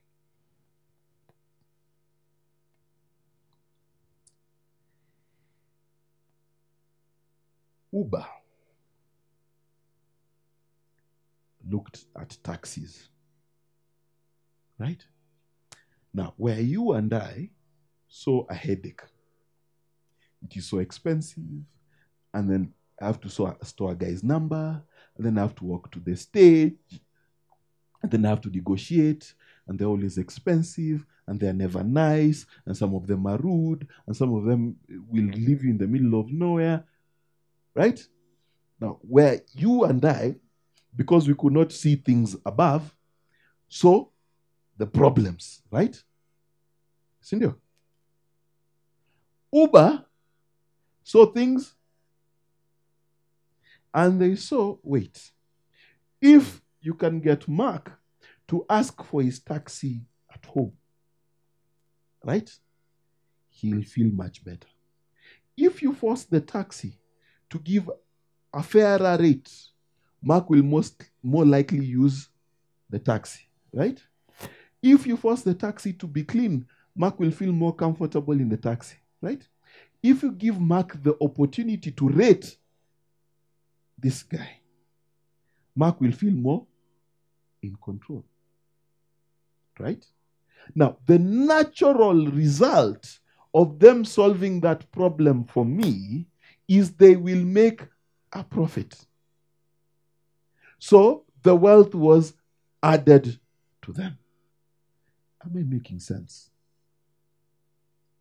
Because let us remember that God took hold of you so that you can get a crown and achieve a prize.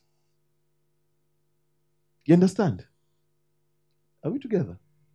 So, if you are running a race to achieve a thing, then it must follow that for attaining that thing, there must be a prize.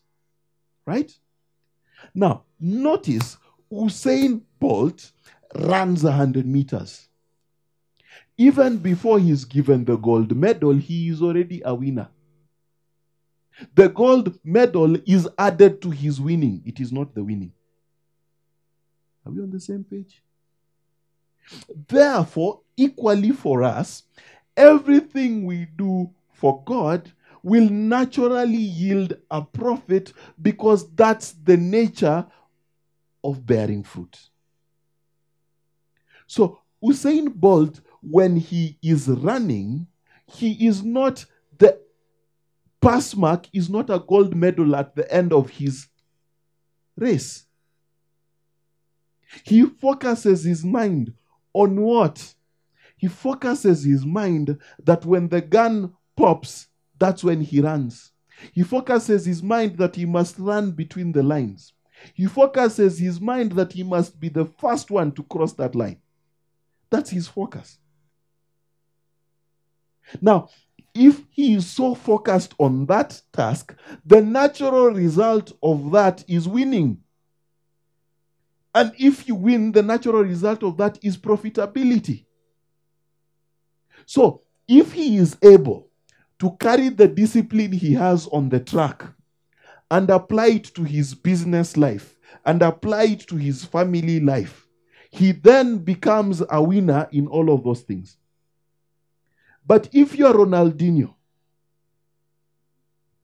okay, and you cannot apply the principles you learned in football, that you must, if the ball goes out of play, there's a way you put it back, that there's a way you must score a goal, there's a way you must be a certain distance away from the defender, right? Now, because Ronaldinho does not have the principles that made him succeed in football, he does not apply them elsewhere, then he is a great footballer but a failed man.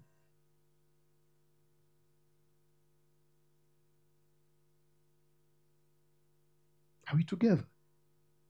Now, that is the difference. The difference is this: David Beckham is a good footballer, but he has applied those same principles, okay, of success in his business and in everything else that he does. Now, because he's applied those principles, it does not matter whether it is kicking a football or running a business. Success follows him, not because of opportunity, but because of who he is. Now that is called the kingdom come. That's why it says, whatsoever he does prospers, not because he is special, but because the principles of success live in him. So if you take him and you put him in prison, then he succeeds in prison. And even in prison, where there is no money, we find Joseph where? Being in charge of the prison. Are we together? But that's what I mean. The prosperity must show. You see,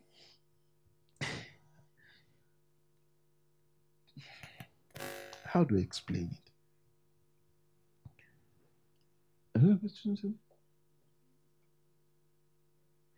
Exactly.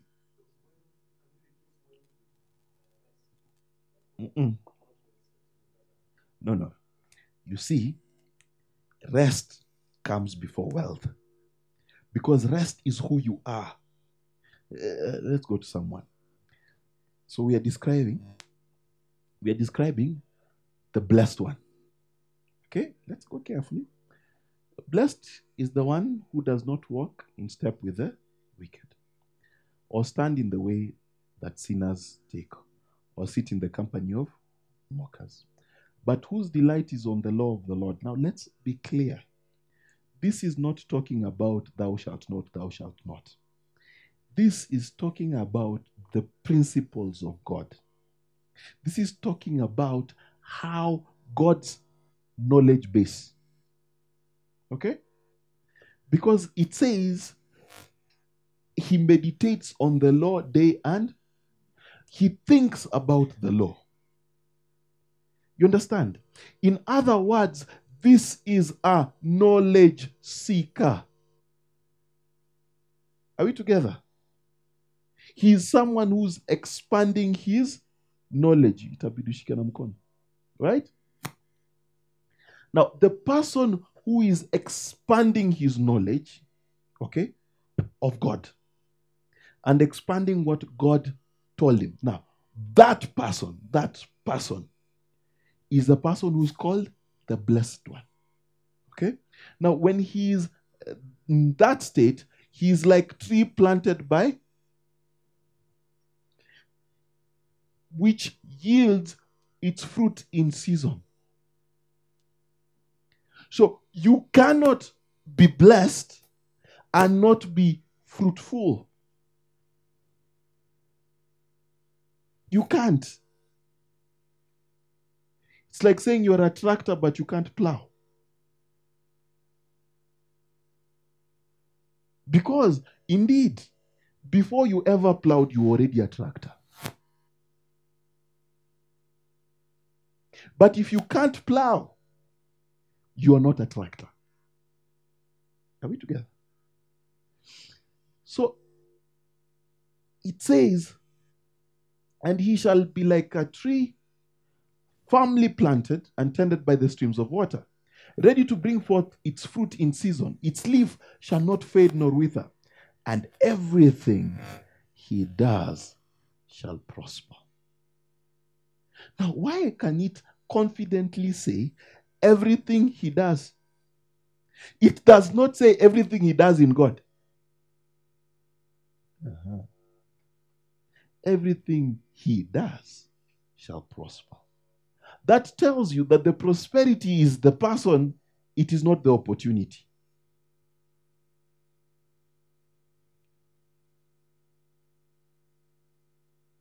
Now, what does it say? Not so the wicked. They are like chaff, worthless, dead without substance, which the wind drives away. Therefore, the wicked, those disobedient and living without God, shall not stand in the judgment, nor sinners in the congregation of the righteous. For the Lord knows and is fully acquainted with the way of the righteous, but the way of the ungodly shall perish. Now, let me explain something to you. When he says the way of the ungodly shall perish, notice he's talking about the way. In other words, what this scripture is simply trying to tell you is that there is a path to life and there's a path to perishing. And I told you last week, they asked Jesus, how shall you enter into king? What shall happen on judgment? And then Jesus told them, strive to enter through the narrow path, strive to enter the kingdom. Now, does that make sense to you? What he's simply saying is this. It's very simple. Success is a path and distraction is a path. When you're on the path to success, it is obvious you will bear fruit in whatever you do. It is obvious. Okay, let me give you an explanation why it is obvious. For you to be a good footballer, okay, you have to practice a lot, right? You have to eat right, correct? You have to know how to protect your body from serious injury, correct? You've got to know the rules. You've got to know how much to drink, how much to eat, correct? Now, take that discipline to anything. Same discipline. Take it to owning a restaurant. You've got to know when to wake up. You've got to know how much to serve. It's the same principles. The principles to success are the same for everything you can ever do under the sun. They're the same. That is why it says that person who practices righteousness. Now let me help you understand. Righteousness is not sinning. Righteousness is doing things God's way. That's what it is. So what is God's way? It is a formula of success. It's called what? Things above.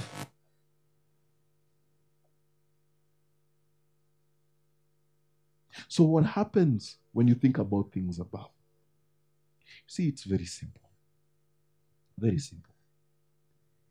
If you want to be wealthy tomorrow, then you invest today. You don't pray, you invest. It's very simple. Now, to make a good investment, you study. Very simple. And you calculate your risks. And you insure your risk. It's basic. As in, what other way possibly way would you think God would make you rich? Sport pesa.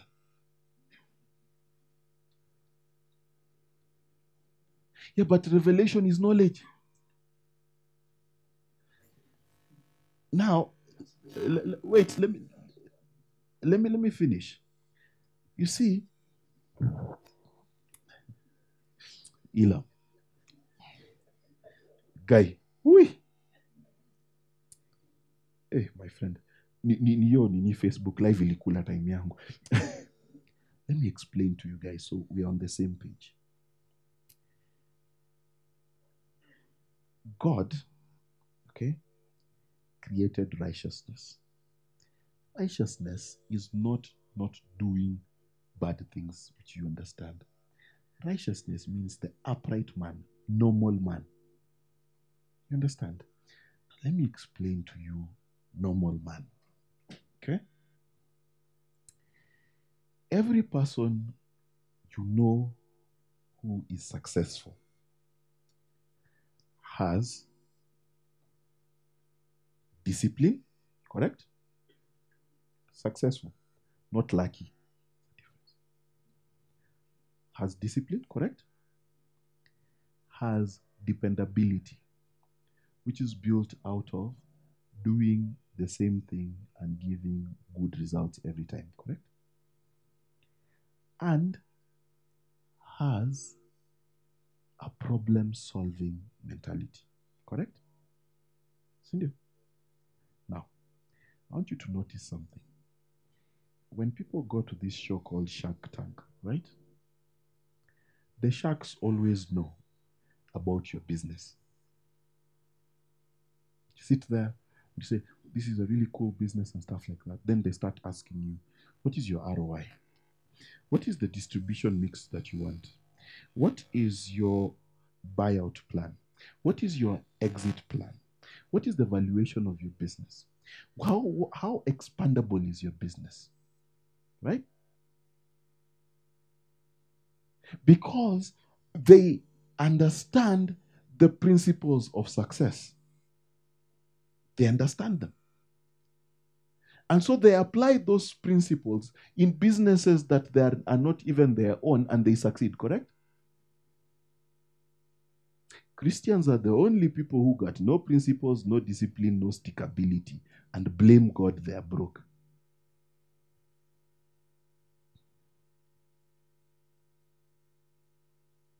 What do you God want to do? What do you want God to do with your non-knowledgeable self?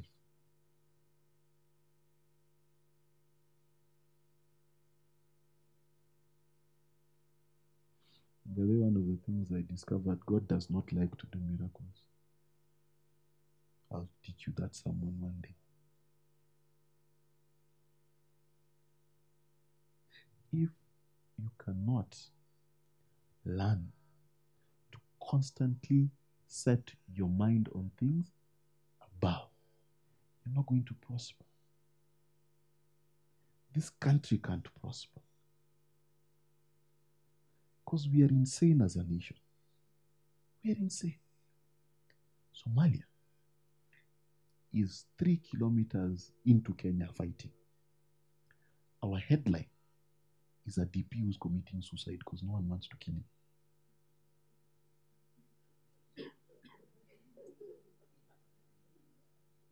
That's our headline.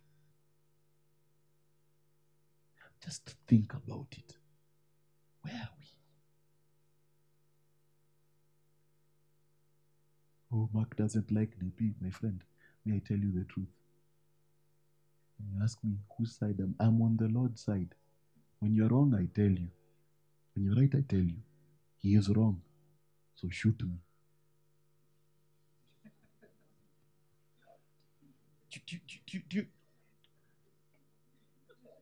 Yeah, tweet me anytime you want. It's fine. Let's be clear, guys. You must learn to set your mind on things above. Let me just deal with one disease of right now. Opportunism. Dealism. Hustle. If you are the kind of person who hears a story and you want to invest, something really wrong with you. Please get rid of that demon. Kwanza wewe. Just because it is an opportunity does not mean you should take it. This world has many opportunities.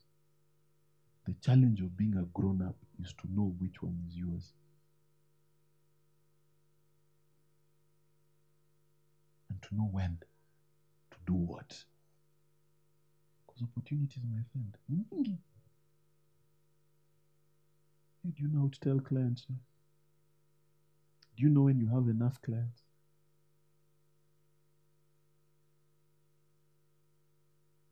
No, you don't.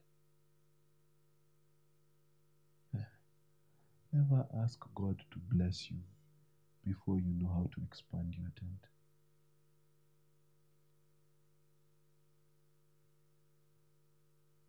Because some people die in business because they have no clue, no idea how to take their business to step 2.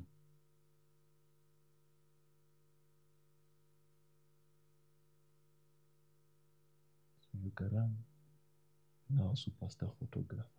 Okay. Now let me ask you a question. You have 24 hours, right? Okay. So when you booked the whole of 24 hours, what do you do? Thank you. Please clap for him.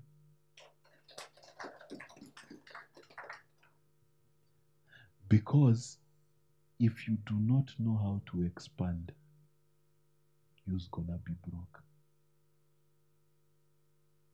And the only way to expand is to teach others how to be like. Set your mind on things. Stop thinking about right now. One day, last story I'm going to tell you. When I was just fresh in business, I had so many people that we owed cash because something had gone wrong. Then they had this anointing of calling me all at the same time.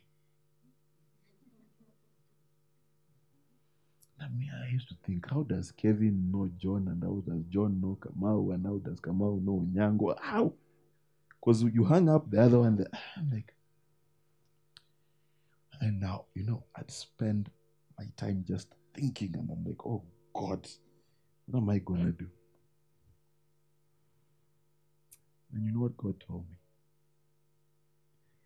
He's like, you do realize that if you focused and spent your mind thinking about how you're going to make money, you're more likely to pay these debts than sitting there thinking about the debts.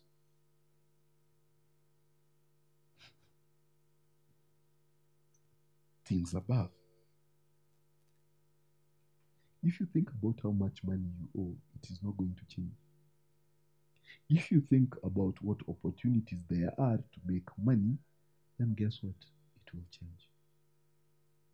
Do you know what is the best part about people you owe money?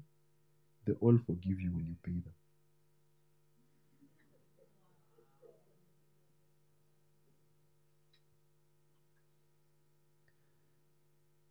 Train your mind. Train your mind to think beyond where you are. Train your mind to think of things above. please stop posting problems in the group. Did you know coronavirus is now? Tell us what, please, more importantly, tell us. What should we do? Let's discuss that. Unajua Kenya vitu ni ngumu. Guy, if it is ngumu, you think I don't know. Why are you telling me? Can you tell us what to do? So people call the sons of Issachar. They always knew what Israel ought to do. Ought to do. That is proper repentance. Stop calling us to prayer breakfast. Tell us what to do. Because we don't need a prayer breakfast to pray. You know, people forget. You know, Uhuru can pray from State House. Even right now, he can pray. It's not very hard. I don't know why you need to gather them in a... So Uhuru, Ruto, and Raila, they shake hands, and then what? Tell us what to do. You do not believe in BBI, no problem. You tell us what to do. You don't believe in Big Four, no problem. You tell us what? That's called things above. Oh, unajua hii flow ni chafu mazi. We know. You tell us what?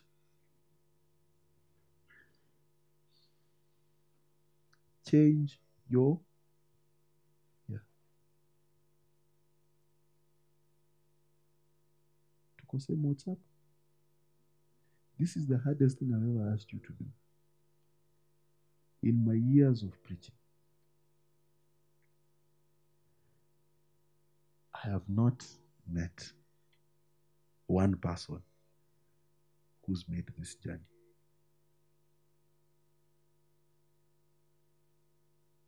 I've not, being honest. Because it's the hardest thing to do because you live with your mind every day. You see, you'll wake up tomorrow in the morning, you'll have pimples. And you'll tell God, please help me. Don't think solutions. You wake up tomorrow, you're still in the house you slept in yesterday. And you have to wake up and look at where you are and tell yourself, and now, let me say, I am rich. The mental discipline it takes to repent, because now I'm teaching you repentance, because that's true repentance. It's difficult. The mental fortitude it takes to look at yourself in the mirror and realize that's not you. Because the you God is making is different.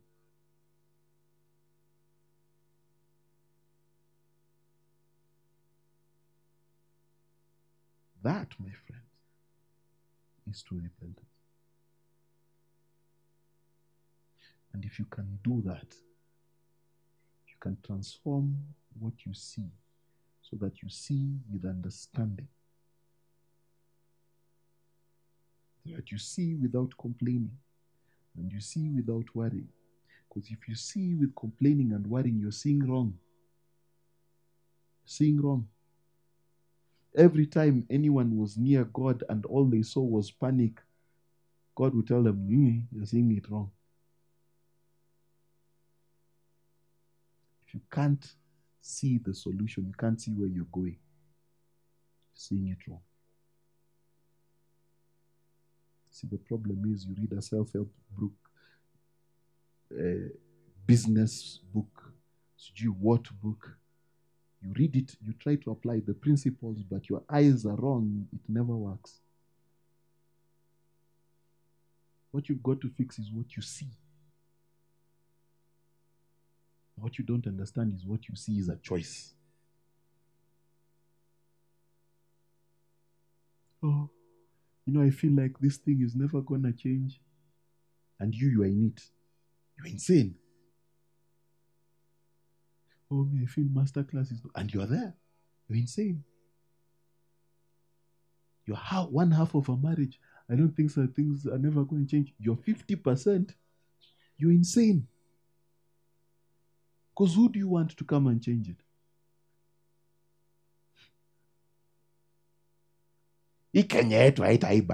Of course it will not, because it's you.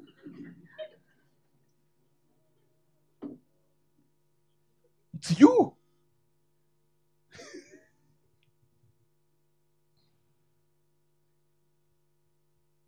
Change this.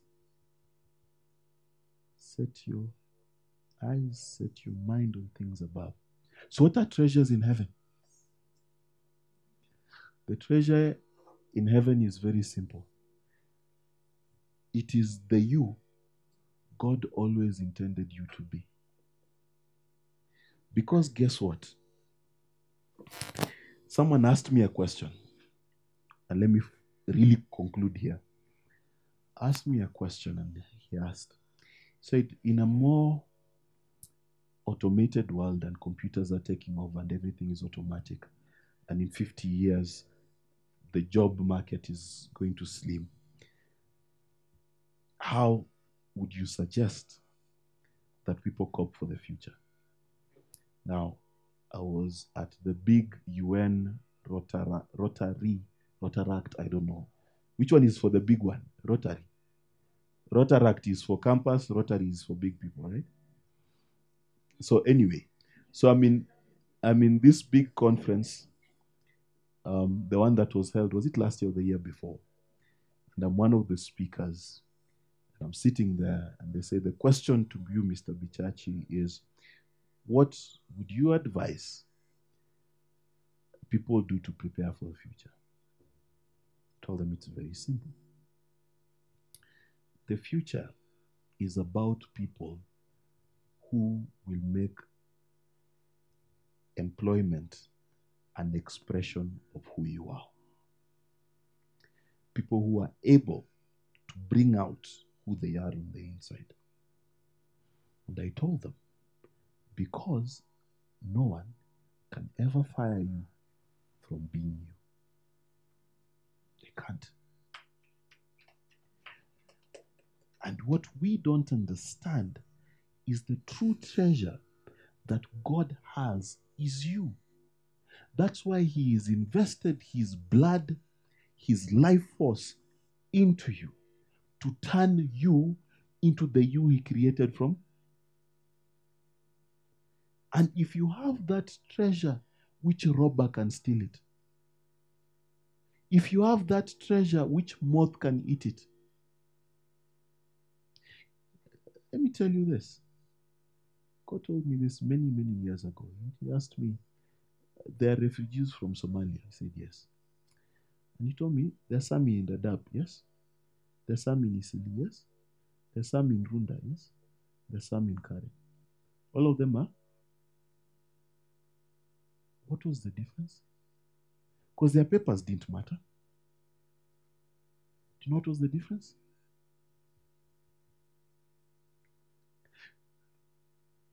The question you should ask yourself is, if we stripped away your papers, your connections, dropped you in the middle of Uzbekistan,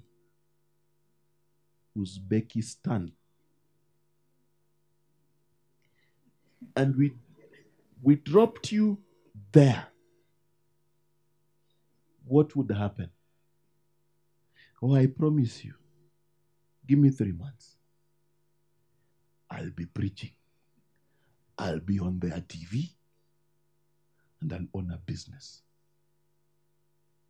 That's what Mark Bichachi is, dead or alive.